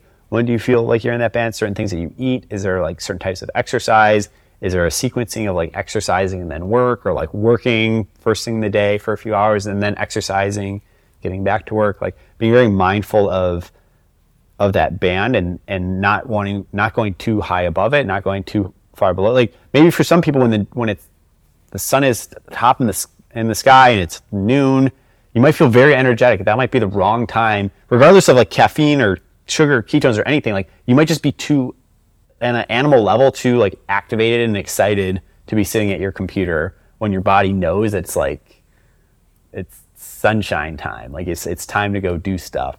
That's interesting that you mentioned that, because I find that when solar noon-ish is happening, that I always want to go outside and sit in the sun and then take an ice bath. Do it, yeah. Yeah, it's funny. I never put it together that there was any reason. I just feel like I can't sit at my desk right now. Like I have to get outside. Yeah. And I take my little kind of noon break, and most people would eat lunch. I don't eat lunch. I just eat photons. Yeah. Yeah, that's interesting. And so it's like sequencing your day around that. And I think is one of the blessings that we have. A lot of people migrate to remote work or work from home, where you're really able to set your own schedule. And it's awesome because you can go eat photons for lunch, right? You don't have like the social pressure of like, okay, we must be in at 9, we must pretend to stare at our computers and work for 8 hours with the 2-hour lunch break and then go home. And like, we don't have to like do that ruse anymore for a lot of people. Like, and even I think in a lot of workplaces, like just more like flexibility, like just get your stuff done. And if you're not in that kind of workplace, like work hard to get yourself into a profession or workplace or career track where you do have at least that degree of autonomy, and you are looked at more for your output versus like the hours that you're like doing performative staring at your computer screen. Because yeah, like we've hit on a couple different ways. Like there's special like bands in the day where you can just get so phenomenally much done, and there's other times in the day where like your energy levels are low or your energy levels are too high, and like you're going to be out of band to be able to effectively work. So instead of like trying to force yourself to do it, like I also think just is along the lines of like people overestimate maybe how many decisions they can make in the day. I think people also overestimate the number of like truly productive hours. I think if you have like 3 truly productive hours in the day, you're doing great. Like if you actually sat down and for 3 hours we're doing awesome work, you get a lot done. Like I think that's more than most people. I think we go into our lives, into our days thinking, oh, it was like an 8-hour work day. But then I think then that 8 hours is spent like performative, and that there's like actually like there's like not even very much of that at all that is spent in like deep work. So I think we like overestimate, but then like we're so stressed by like the performance of pretending to work for 8 hours, and that's what takes up all of our energy, that most people I think get like 0 minutes of like deep work done. 100%. Yeah, I mean that's one of the things about working for yourself is undoing the programming that if you didn't put in 8 hours that you didn't get anything valuable done, right? Yeah. Because we're kind of indoctrinated into that when we get into the workforce, right? And it's taken some time for me to undo that and actually track what happens in my most productive 3 hours. It's probably more meaningful than if I was under the gun of a supervisor that was wanting to make sure that I stayed busy looking for 8 hours and I would actually get less done, right? But it's like you have to be, I think, gentle with yourself as a self-employed person or an entrepreneur to really track, like, not how long you worked, but what did you actually get done and how meaningful were those tasks. Yeah. Right. And then it's a good point. And then you start paying a lot of attention to, like, what energy band are you inside of? Like, how do I catch the most of that as possible? Like, what overexcites me? Like, do I feel really excited after I eat? Do I feel really tired after I exercise? Like, how do I, like, what is the right rhythm to my day to where, like, what lands me in that productive band? I think everyone has their own. Like, I think every successful person I've met has some rhythm to their day. I don't do meetings afternoon, or I do all my meetings in the morning. I have this time. Right? Like, I think 100%. That's the art of living is, like, and I don't think anyone can really do it for you. I think we can, like, collect notes from how other people do it and draw inspiration. And I would say that the kind of meta lesson on it is, like, design your own day. Like, hopefully as you get more and more success in life, you, like, have more and more power to design your own day, and then you'll get more and more successful. And it's like this positive feedback. 100%. You know, it's funny, over the years that I've been doing this podcast, my start time for recordings has gotten later and later. Because I feel like, I think just a couple months ago we had them at 12, and then people started showing up to record, and I was like, oh my God, it's so early. Like, I can't do a recording right now. I think now 1 is the earliest, but then I can't do them after 4 because I'll be kind of dopey. Yeah. You know, my sweet spot is like 1 to 4. And it's like, if you nail that sweet spot, it's like on a tennis racket. It's like, you just nail the sweet spot every time, you're good. Like, if you actually, like, if for people listening out there, it's like, if you actually hit something for 3 hours, like, every single day, like, if you make a podcast of this caliber every single day, like, you're going to crush. Like, you actually hit like that, like, solid chunk of productive work in your day where you're in flow and you're, like, taking big ideas and making them reality, and everything's, like, logical, and you're inspiring the team around you, and, like, everyone knows what that good work state feels like. If you can actually get there reliably for several hours every single day, I think you're doing, like, awesome, and you're, like, better than, like, 99% of people. This guy who won the like the Fields Medal, which is, like, the Nobel Prize in math, and he wrote 1 page a day, and then beyond that he just, like, went for walks. Wow. My kind of guy. My kind of guy. I love that. Well, it's important too to celebrate one's uniqueness, right, and not compare yourself to other people. I know you know Ben Greenfield, and, you know, I hear Ben say, "Oh, I get up at 4 a.m, do my hour workout, and then I'm at my desk at 5." You know, and I'm like, "Oh God, I suck. I'm not at my desk till 11." You know, it's just like, no, but then, you know, I'm sure has his flow state sweet spot of whatever his hours are. They just might happen to be a few hours earlier in the day, and maybe at 3 o'clock when I'm in my total peak productivity, he's taking a nap or something, right? I think that's celebrating our uniqueness and getting that self-understanding and self-knowledge goes a long way toward our productivity and creativity, and avoiding the trap of comparing ourselves to other people, because everyone has a different kind of output level and an output window. Yeah.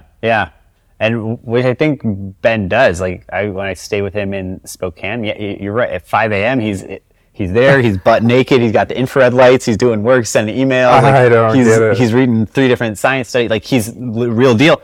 And then also he relaxes, and when his kids have free time, they're out, like, practicing archery in the backyard. So, like, he has his own, like, ups and downs throughout the day, and for him it works just go full power animal first thing in the morning, and then, like, ride the wave of the day in a different way.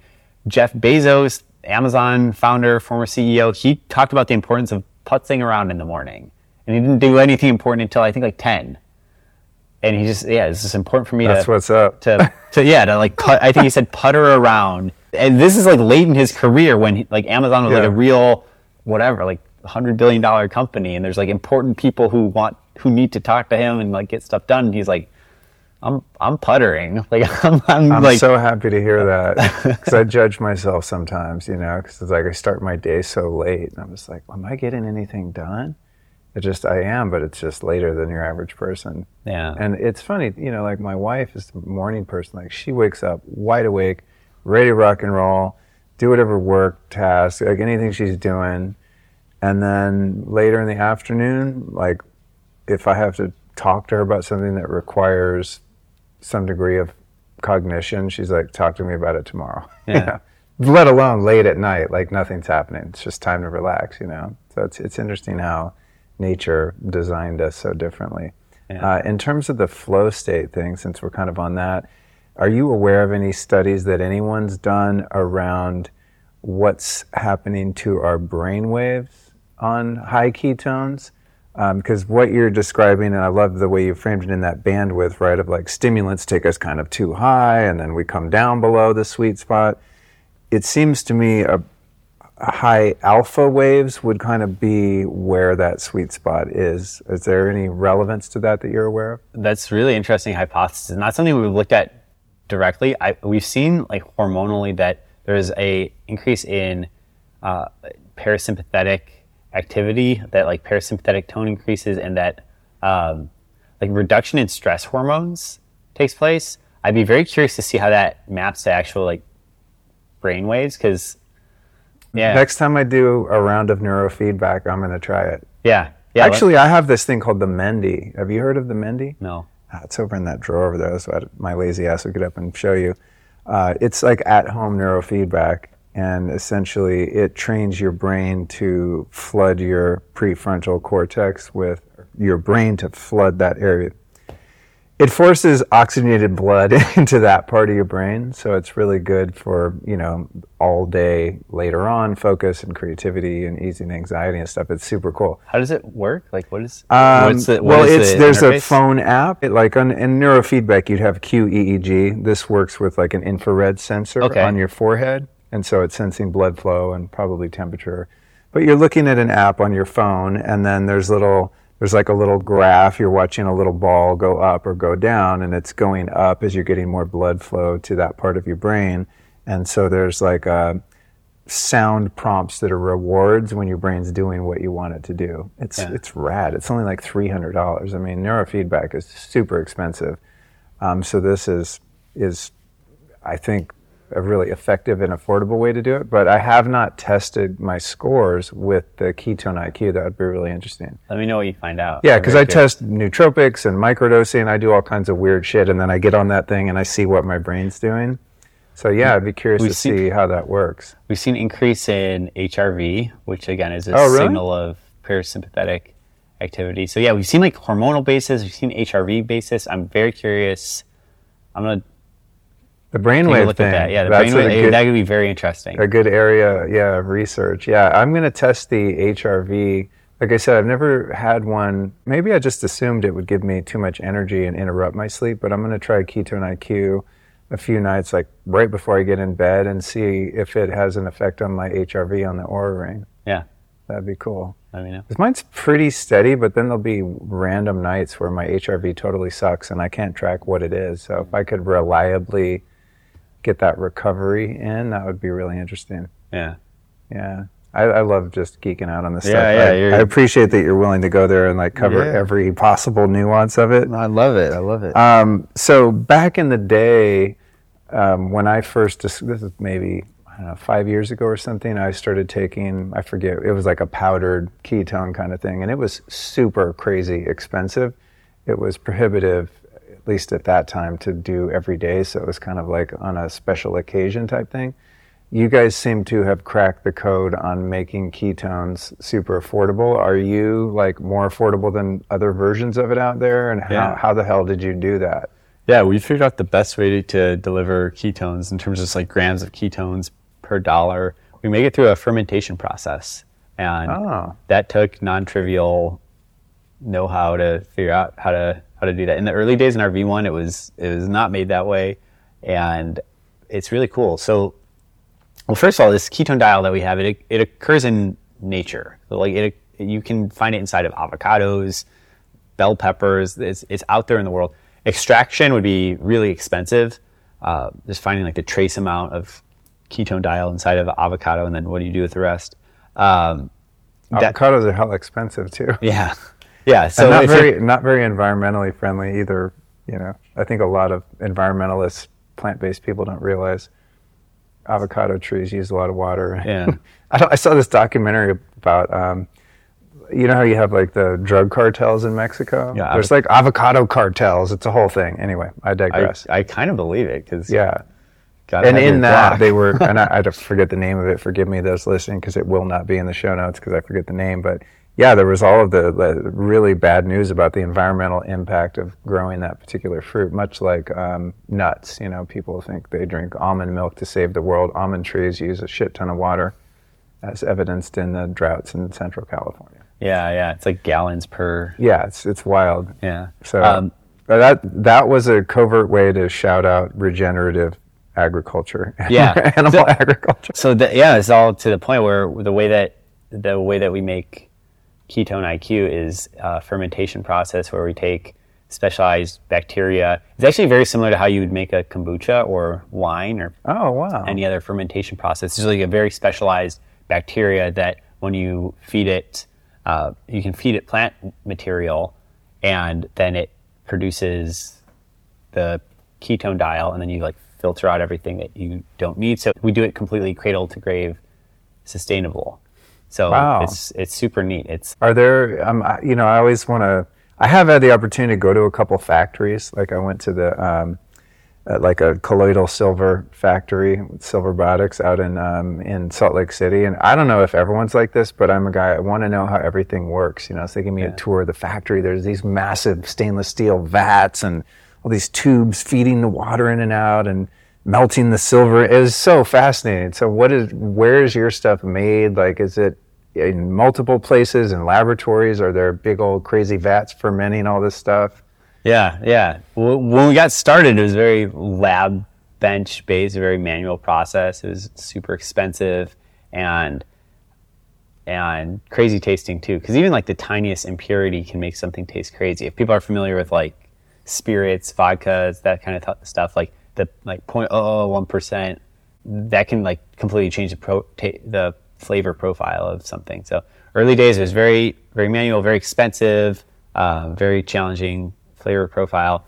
And now, like we basically the state of the art of this biofermentation process has gotten to a point where we're able to do it at scale. So there's like giant vats.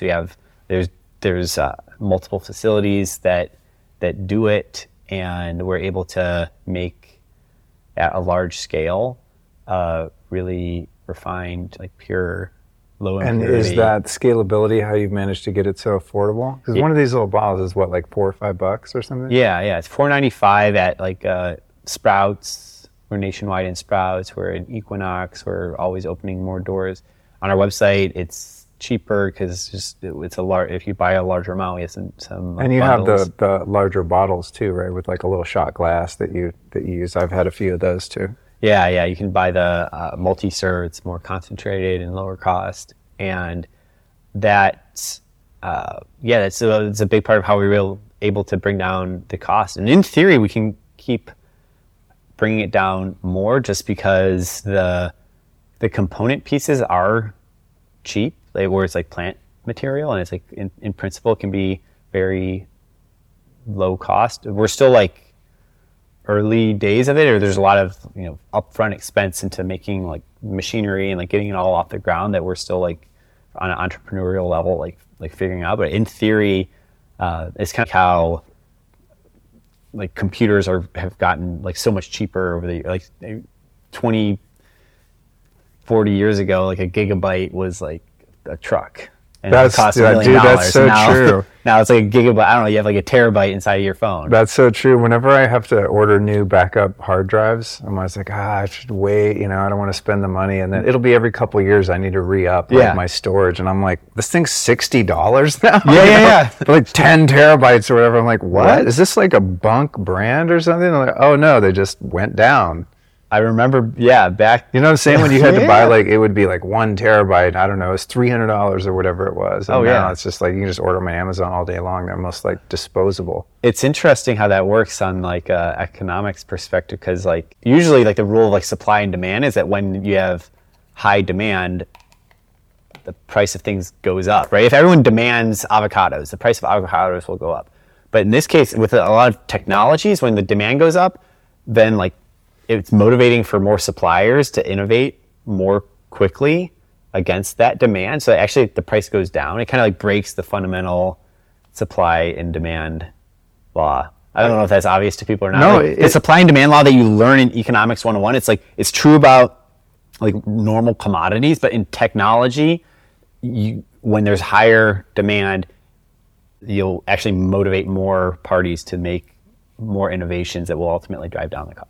Yeah, 100%. It's funny, I was talking to the guys from Mendy about that the other day, and when they developed their technology, I mean, they could have had 10x margins and charged way more for it, but they approached it with accessibility and just fairness in mind, knowing, so they sell the thing for $300, they could have sold it for $1,200 or whatever easily, and people would have bought it because it works and there's so much data behind it.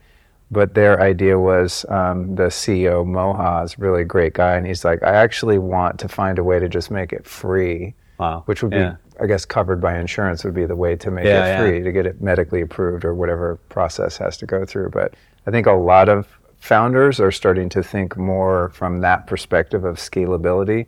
It's like, say, in the case of ketones, there's a relatively small portion of the population that even knows that it's a thing, right? You're in Sprouts, but imagine like you're in every single gas station, every single grocery store, and it just becomes ubiquitous to the point where, everyone takes a shot of ketones every morning. It's just like what you do. Yeah. Like everyone drinks water. It seems to make sense that the inverse supply and demand thing that you describe would become more prevalent. And that's one thing that I'm really hopeful about, because I don't like that a lot of the supplements and biohacking tech is so exclusive. Yeah. You know, so many people listen to a show like this and like, I want to try that, but the thing's $3,000 or $15,000, or functional medicine doctors, used to be way more expensive. Now there's all this telemedicine where you can do it on Zoom and you can get your labs for $300 instead of, trying to put them on your insurance and getting billed $1,000. I think in certain ways, in terms of the health industry, that this is becoming more of a trend, the accessibility and affordability, and that makes me really happy. I mean, I feel that. Like, I don't super care about getting rich. Like, to me, I want to make ketones for everyone. Like, to get it out there is a nutritional primitive that everyone can have. Like, it gets pretty lofty, but it's like taking humanity to a next level. Like, what can we fuel with that's better than what we're fueling with right now? I think that would just be like, cool.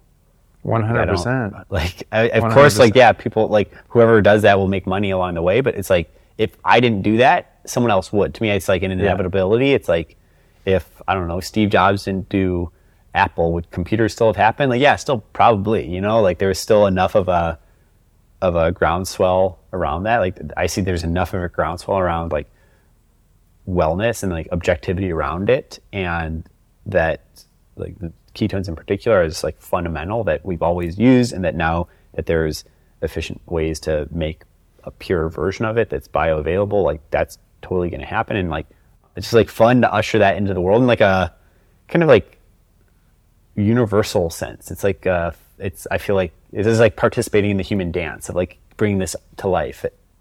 That's what motivates me more than, like, I don't know, there's, like, easier ways to get rich. Like, I don't know, I have a lot of friends from Stanford who who have, like, finance jobs, this, that, whatever. Like, there's a lot of ways to get rich in the world. Yeah. Well, the thing is, though, too, is, like, I mean, I like money because it provides a certain degree of flexibility and freedom in your life. Like, there's a trip I want to go on right now, and we just didn't have the money. And I'm like, that's annoying to me. It's not even extravagant. I just want to go up to Idaho and Montana and, like, hang out and prospect around and just get to know that land a bit more. And it was just like, maybe next summer, also to escape the heat here. So it's not like I don't know, wealth to me is not that appealing in terms of just hoarding material things. It's more about the freedom to have experiences, you know? Yeah.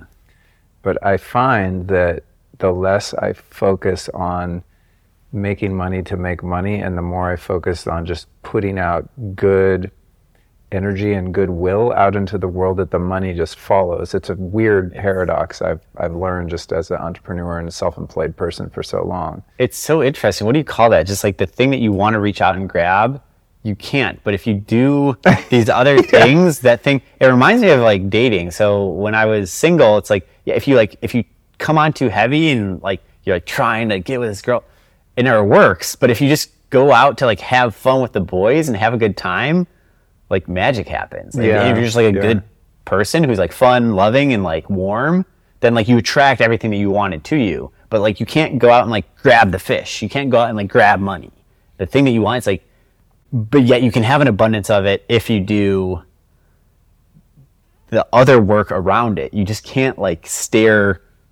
You can't stare directly at the sun. You can have sunshine, but you can't, like, don't stare directly at it. I like that. That's a good way to put it. Yeah, there must be something in just kind of the law of reciprocity, right? And the laws of goodwill, of just, like, everyone, I think most people, maybe not, you know, a monk who's renounced his material life or something, but your average person obviously, like, finds life to be more comfortable when you have money, but it's so true that sometimes it's elusive when that's our primary motivator. And I think that, I've observed it in my life that many people who have been primarily motivated by wealth at the exclusion of service, just for the sake of service, achieve those goals and find an emptiness and a lack despite the fact that they're abundant in resources, right? It's like your heart and your spirit is now left empty, and many people hit a real wall with that later in life, right? Yeah. Because they get all the things, they're like, okay, cool, I got it now, and then womp womp. Yeah. It didn't do what you thought it was going to do. Yeah. You know, it's interesting. It's also very soul-sucking, in my experience, to do something solely for money. I had an opportunity recently with a business that I had for many years, and sat on that business for a couple of years and just recently exited. And it was sitting there, and I knew that I could have fired it up and made tons of money with relatively little work. I literally couldn't do it. You know, like, come on, Luke, just relaunch the website, get it up and going, and, you know, you'll make money, you can pay off your bills and this and that. And I'm just like, I just could not be motivated to send one email to even start the fire. I couldn't, there was no spark, you know. And it was a really great lesson in what we're covering now. It's just totally off topic, but interesting maybe for entrepreneurs and people listening. It was a really great lesson in identifying my values, what's really important to me. Because I think money's fairly important to me. But here I was with this opportunity to make a bunch of money doing something that I really I don't care about and I'm not motivated to do. You could put a gun to my head, I wouldn't have done it. I don't care how much money I would have made, you know? Yeah. So it's like to the point of like, well, then what am I going to do? Well, just keep doing the thing that I love to do, just talking to people like you and sharing information that's been transformative for me. And I find cool stuff, tell people about it. And then all of a sudden, you know, there's food in the fridge, and maybe someday I'll be able to afford my trip to Idaho. You know? But things do tend to happen, I think, when if you're doing the thing for which you have true passion and a little bit of talent, you're golden. Yeah. Last thing I want to ask you about is the flavor profile. I know you've probably been through many iterations of this fermentation process. Now, I happen to be someone that can eat or drink just about anything if I know that I'm going to get the benefit that I'm looking for. So I drink Ketone IQ, whatever. It's pretty hard to get down, even for me, but I don't care at all because of the benefits which we've discussed today. Do you find that the flavor is a barrier to entry for anyone? My technique, by the way, is I have a chaser nearby of something tasty, and I just shoot down the shot, and then I drink something else, and I don't really notice it. But I noticed it this morning because I was like, I'm going to try 2 today and see what happens. So I drank one and didn't have anything to drink, and I was like, oh, shit. There's no way I could get my wife to drink one of these, for example. I don't think, because she's more sensitive to flavor. Yeah. So what, like, could you take this and mix it with another tasty drink that would mask it and then just sip it throughout the day? Or like, what are some hacks around the flavor? Or is it not a problem for most people? Yeah, it's 100% something that comes up. And we always say it tastes like rocket fuel because it works like rocket fuel. And, well done. Good marketing there. And yeah, it's got a taste to it. And I would say it's not unlike, the first time you try kombucha or a lot of spirits out there, like I have a really aggressive taste, and a lot of people get used to it over time. As far as what you can do to make it nicer is like put it in the fridge. Like a lot of things like Coca-Cola. I keep mine in the fridge. Yeah. So putting it in the fridge, like, Coca-Cola, every beverage, like pretty much tastes better refrigerated. So even though it doesn't need to be in the fridge, it's shelf stable. It's going to be a better experience to have refrigerated like you're doing already. You can also mix it with things. So I like to mix it with a few different things. So I like to mix it with like an electrolyte, like whatever your favorite electrolyte That's a good idea. is, and water, and then like fresh squeezed lemon. I feel like adds a really nice touch to it. So I actually have that in my water bottle. Like every morning I'll take 2 shots of Ketone IQ. Oh, you double up first thing in the morning. Double up, and put in a stick pack of electrolyte powder and I'll squeeze a fresh lemon in there, put a bunch of ice in there, and I just like have that throughout the day. It's awesome. It just feels really. That's a good idea. It tastes really good. I haven't experimented. I just chase it with stuff, but I haven't experimented with mixing it. I don't know why that just occurred to me.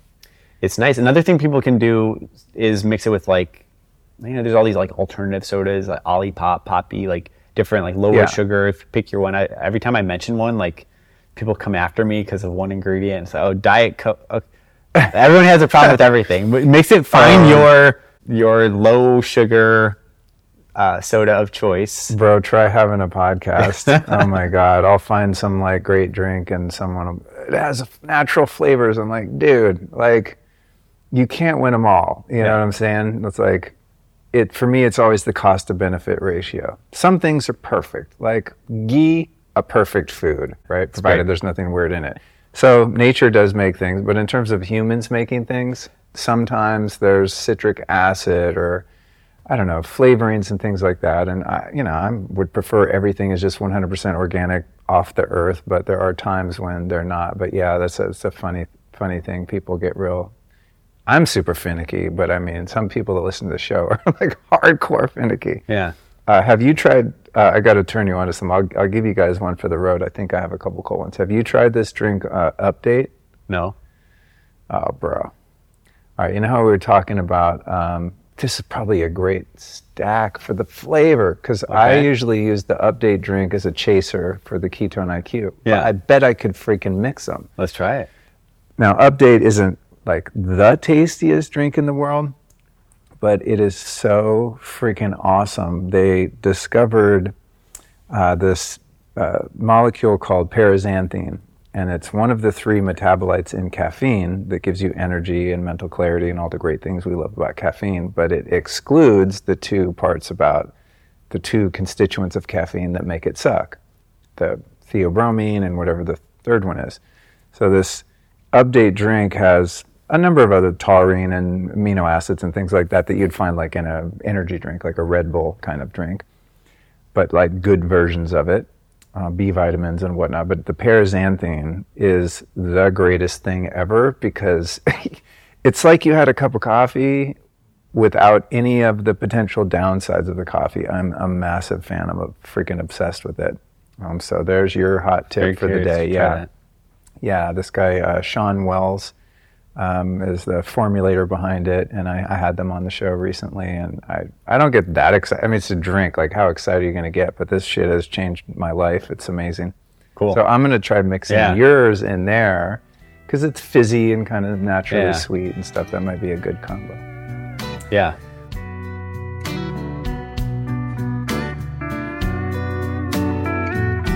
Adaptogens are powerful, natural substances that help our bodies manage stress and restore balance after a challenging situation like being human on planet Earth.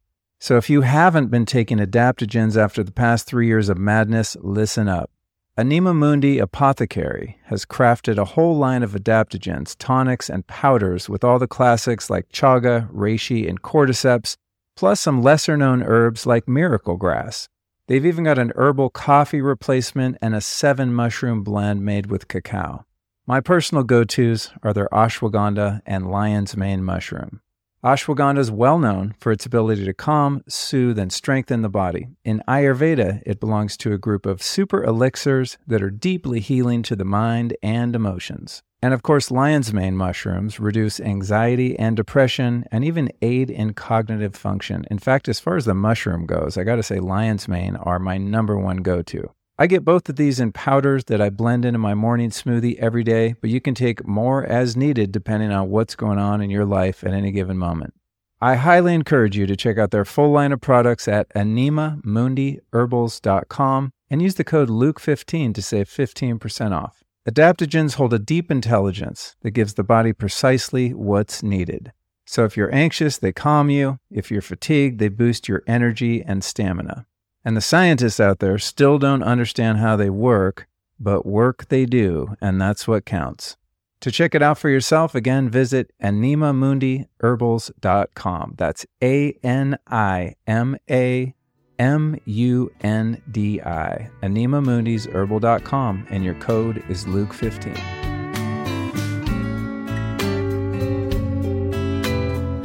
Well, hot damn, dude. I think oh, no, I want to ask you one more thing. Let's go. I just, doing my research, I learned this about you. You went on Shark Tank. That's right. And didn't get the thing. What happened with that? I've never seen the episode, but we found it online. I was curious what that was like to go on and like pitch your idea and have them be like, meh, we're passing. This is a million years ago. This is great. No, zero regrets. If anyone gets a chance to go on Shark Tank, like 100% do it.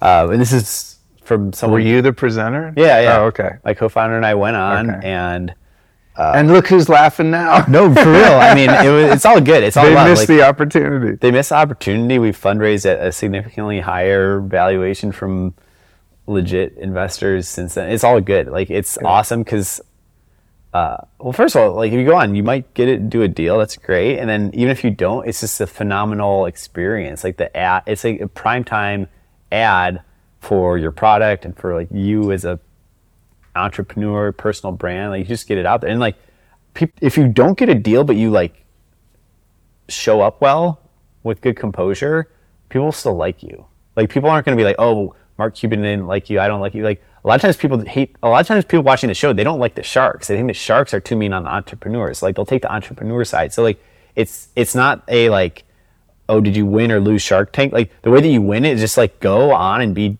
dope and say your thing. And if you get a deal, cool. If you don't, a lot of the deals that get done live on air, quote unquote, actually never consummate. Only like half of them come true actually, because I don't know, people are like throwing around, hey, I'll give you $800K for 5% of your company. I've never even looked at the books or anything about it. And then they do a little bit of diligence, after the cameras are rolling, and it's like, I don't know. So a lot of deals don't even actually go through. It's an awesome show. The sharks are awesome. It was a super professional experience. Like, they like shot it for a while and they edited it down really tight. I would do it again. Like, yeah, it's a fun show. Yeah, I haven't watched it in a long time, but I would say when I was many years ago watching it somewhat regularly, I always sided with the entrepreneurs because I felt bad for them. Just like, oh my God, the courage it takes to like come at that room, and just the way it's positioned is like, oh, you're not shit. We've made all this money and all these different ventures and things like that. I mean, it's a tough audience, to sit there in front of them, just like, man, God bless you. And every once in a while, as a viewer, I'd be like, okay, your idea really does suck, But most of the time, even if it's like a so-so idea, you're really rooting for the entrepreneur, It's like, man, that takes so much courage. I mean, just to start a company, whether or not it goes anywhere or not, is exceedingly difficult. I like that it's a popular show. I think it's like says something good about it. So it's still out and everything? It's still going? I'm totally clueless. Yeah, they're still releasing episodes. Okay. They'll like rotate the judges. I should probably watch it more so I can learn about business, because I know very little about it. People talk about like raising this and that. I'm like, I don't even know what you're talking about. So yeah, I could probably learn a lot. Yeah. It's like edutainment. Like, how do you raise? Like, how do you think about how much would you dilute your ownership in your company? All this stuff, yes. Yeah. Yeah.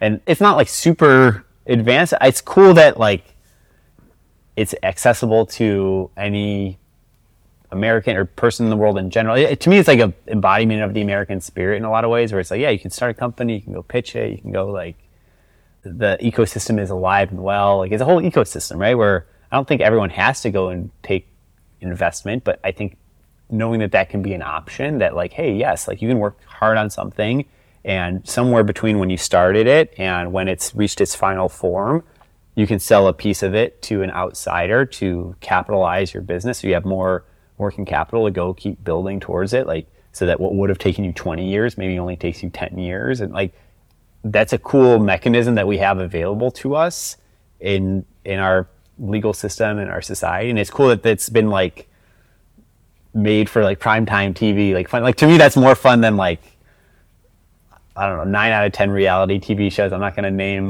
names. It's like whatever, random like dating show. Okay, it's like, sure, okay, cool. Like, I hope they bang. I don't care. Like, whatever. It's like, to me, it's like more Shark Tank. It's at least like reaching towards something more aspirational. Yeah, there's drama in that it's suspenseful, right? And you're rooting for someone and not the other one and stuff, but it's also educational. Yeah, it's check cool. it out. I think so. You'd love it, dude. I didn't even know. Yeah, I got to look at your episode. That would be so funny to look back and have them be like, and see that you guys, persevered and kept going and are doing great. Yeah, it was like a different, like, prior brand and all that. So it was not Ketone IQ even then. Oh, okay. So it was like prior. What was the product that you guys are pitching? Yeah, so we had a nootropics company, and specifically had a product that is called Go Cubes, and it was a chewable coffee. And people really liked it. What happened was, it did really well. It was a chewable coffee cube that had like half a cup of coffee. It was gummy. It came in a 4-pack. We got pretty good distribution on it. And then as I was taking off, like I was like doing like, I don't know, multi-million-dollar a year business.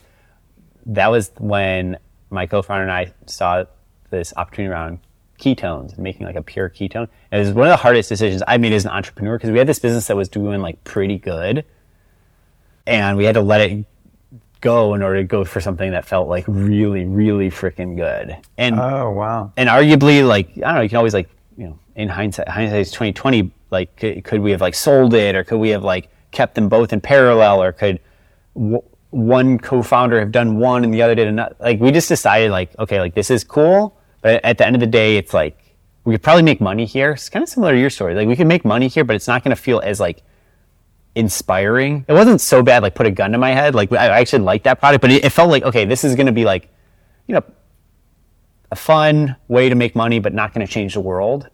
Because like caffeinated gummy cubes, that's cool.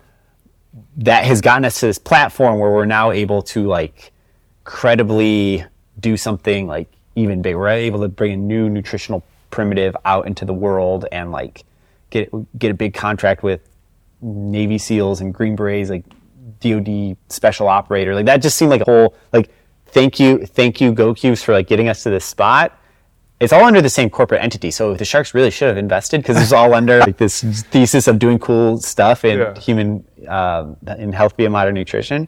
But yeah, I don't know, to the extent that that's a helpful story to people out there. Like, sometimes you got to let go of the like booster rocket that got you to a certain level, and just say like thank you to it, and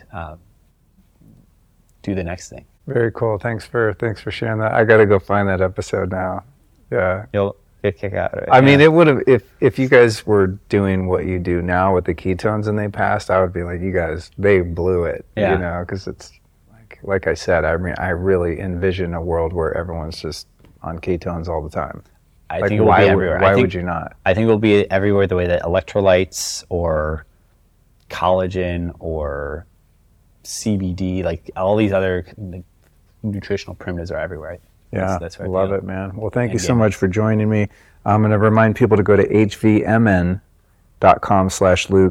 Get 30% off your first subscription. And again, all the show notes will be at lukestory.com/ketones. And before we go, I got one question for you. Drum roll, please. Who have been 3 teachers or teachings that have influenced your life and your work that you'd like to share with us?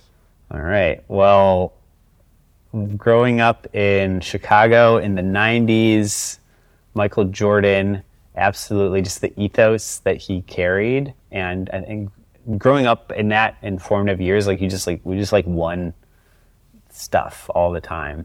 I think he was a special guy, and had a certain level of confidence and charm and pugnaciousness and fearlessness that I feel like was baked into myself and a lot of like my friends growing up. It's just like a reference point of like, that's like what it means to like care deeply and win and like be passionate about what you do. Michael Jordan, Steve Jobs, I've read just everything about him, and I like don't care if that's like a more cliche answer where a lot of people, I think sometimes things are cliches like for a reason, where Steve was a singular mind, like visionary guy. The way that he thought about things, the way that he drew analogies and understood the technology he was working with, but also understood how to like translate that into an actual user experience. Like he was a technologist, but also a humanist. Like he understood. He always came back to the customer was what it was a user experience, and he had all these famous instances of like flipping out because like the buttons were wrong or this was wrong, but it was always like in defense of the customer. Where like that's going to make life 5% more difficult for millions and millions and millions and millions of people. So we're removing that button. Like that button is going to cost like 1 trillion hours of like headache around the world, and like we cannot have that button. The way that he was just like dogged in his pursuit of this goal of like making great technology, great user experience. I think super dynamic individual. Third is I really love, if people have read Shoe Dogs by Phil Knight. It's the Nike story. They actually just made this movie, which is not as good as the book. Shoe Dog is great. His story at Nike, where he really put he made running a thing. Like people were not like jogging wasn't really a sport in America. He had this vision for, if you have feet, you're a runner. If you have a body, you're an athlete, and breathed a ton of light into like this sense of American athleticism and built this great business around it. And like Nike's just this canonical reference point for like a great brand, inspiring brand for a lot of people. It was like the first content marketing, like the poster that you would put up in your wall had like the Nike swoosh in it, that like they somehow created something that like, even though it's a corporation, it, for a lot of people, it feels like it means something bigger. Like that Nike swoosh is like a very powerful. Like I can't think of like a better constructed symbol in like the modern world that like inspires so many people. So I'd say Michael Jordan, Steve Jobs, Phil Knight. Well, to your reference of those being cliche, in 500 or so episodes, no one's named any of those three. Wow.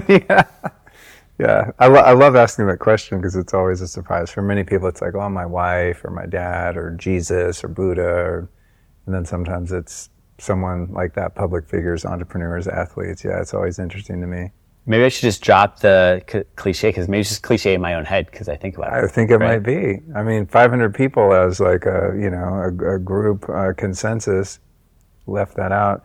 I've never been into sports at all and know very little about it, but I did enjoy the recent film about the Air Jordans. I forget what it was called. Yeah. It's called Air? Yeah, it's called Air, yeah. Yeah, it was cool. Yeah, it was cool, yeah. I mean, I don't know how much of it is accurate, but I really loved how, Michael and his mom like went to bat against this big company and got what they wanted. It's pretty cool. And then set the precedent for those kind of endorsement products and royalties and all that. I didn't know anything about any of that. And I was like, oh shit, that wasn't always a thing. And then they made it a thing, which is cool. Yeah, it was really interesting because prior to that, like Converse was the big shoe company, but they didn't do cool stuff. Like Converse just signed Larry Bird and Magic Johnson. They all had him wearing the Converse whatever. And then Michael Jordan was like, no, we're going to make the Air Jordans and name it after me, which is one of those things where like now a lot of people do that. Like like Kim Kardashian has her own makeup line. Like it was cool. At that time, it was like so revolutionary to say like, no, I'm not just going to like pump your bags. I'm going to like, I'll work with you, but you got to make like my name goes on the shoe. Yeah. And I think that was like a breakthrough moment. I think it's good. Yeah, it's inspiration. Like everything's negotiable. If you're really good, if people really want to work with you for some reason, everything's negotiable. Like in that movie, not to give too much away, but like they were like, "Oh, this has never been done before," and Michael Jordan's mom is like, "I don't care." Like, it's so good.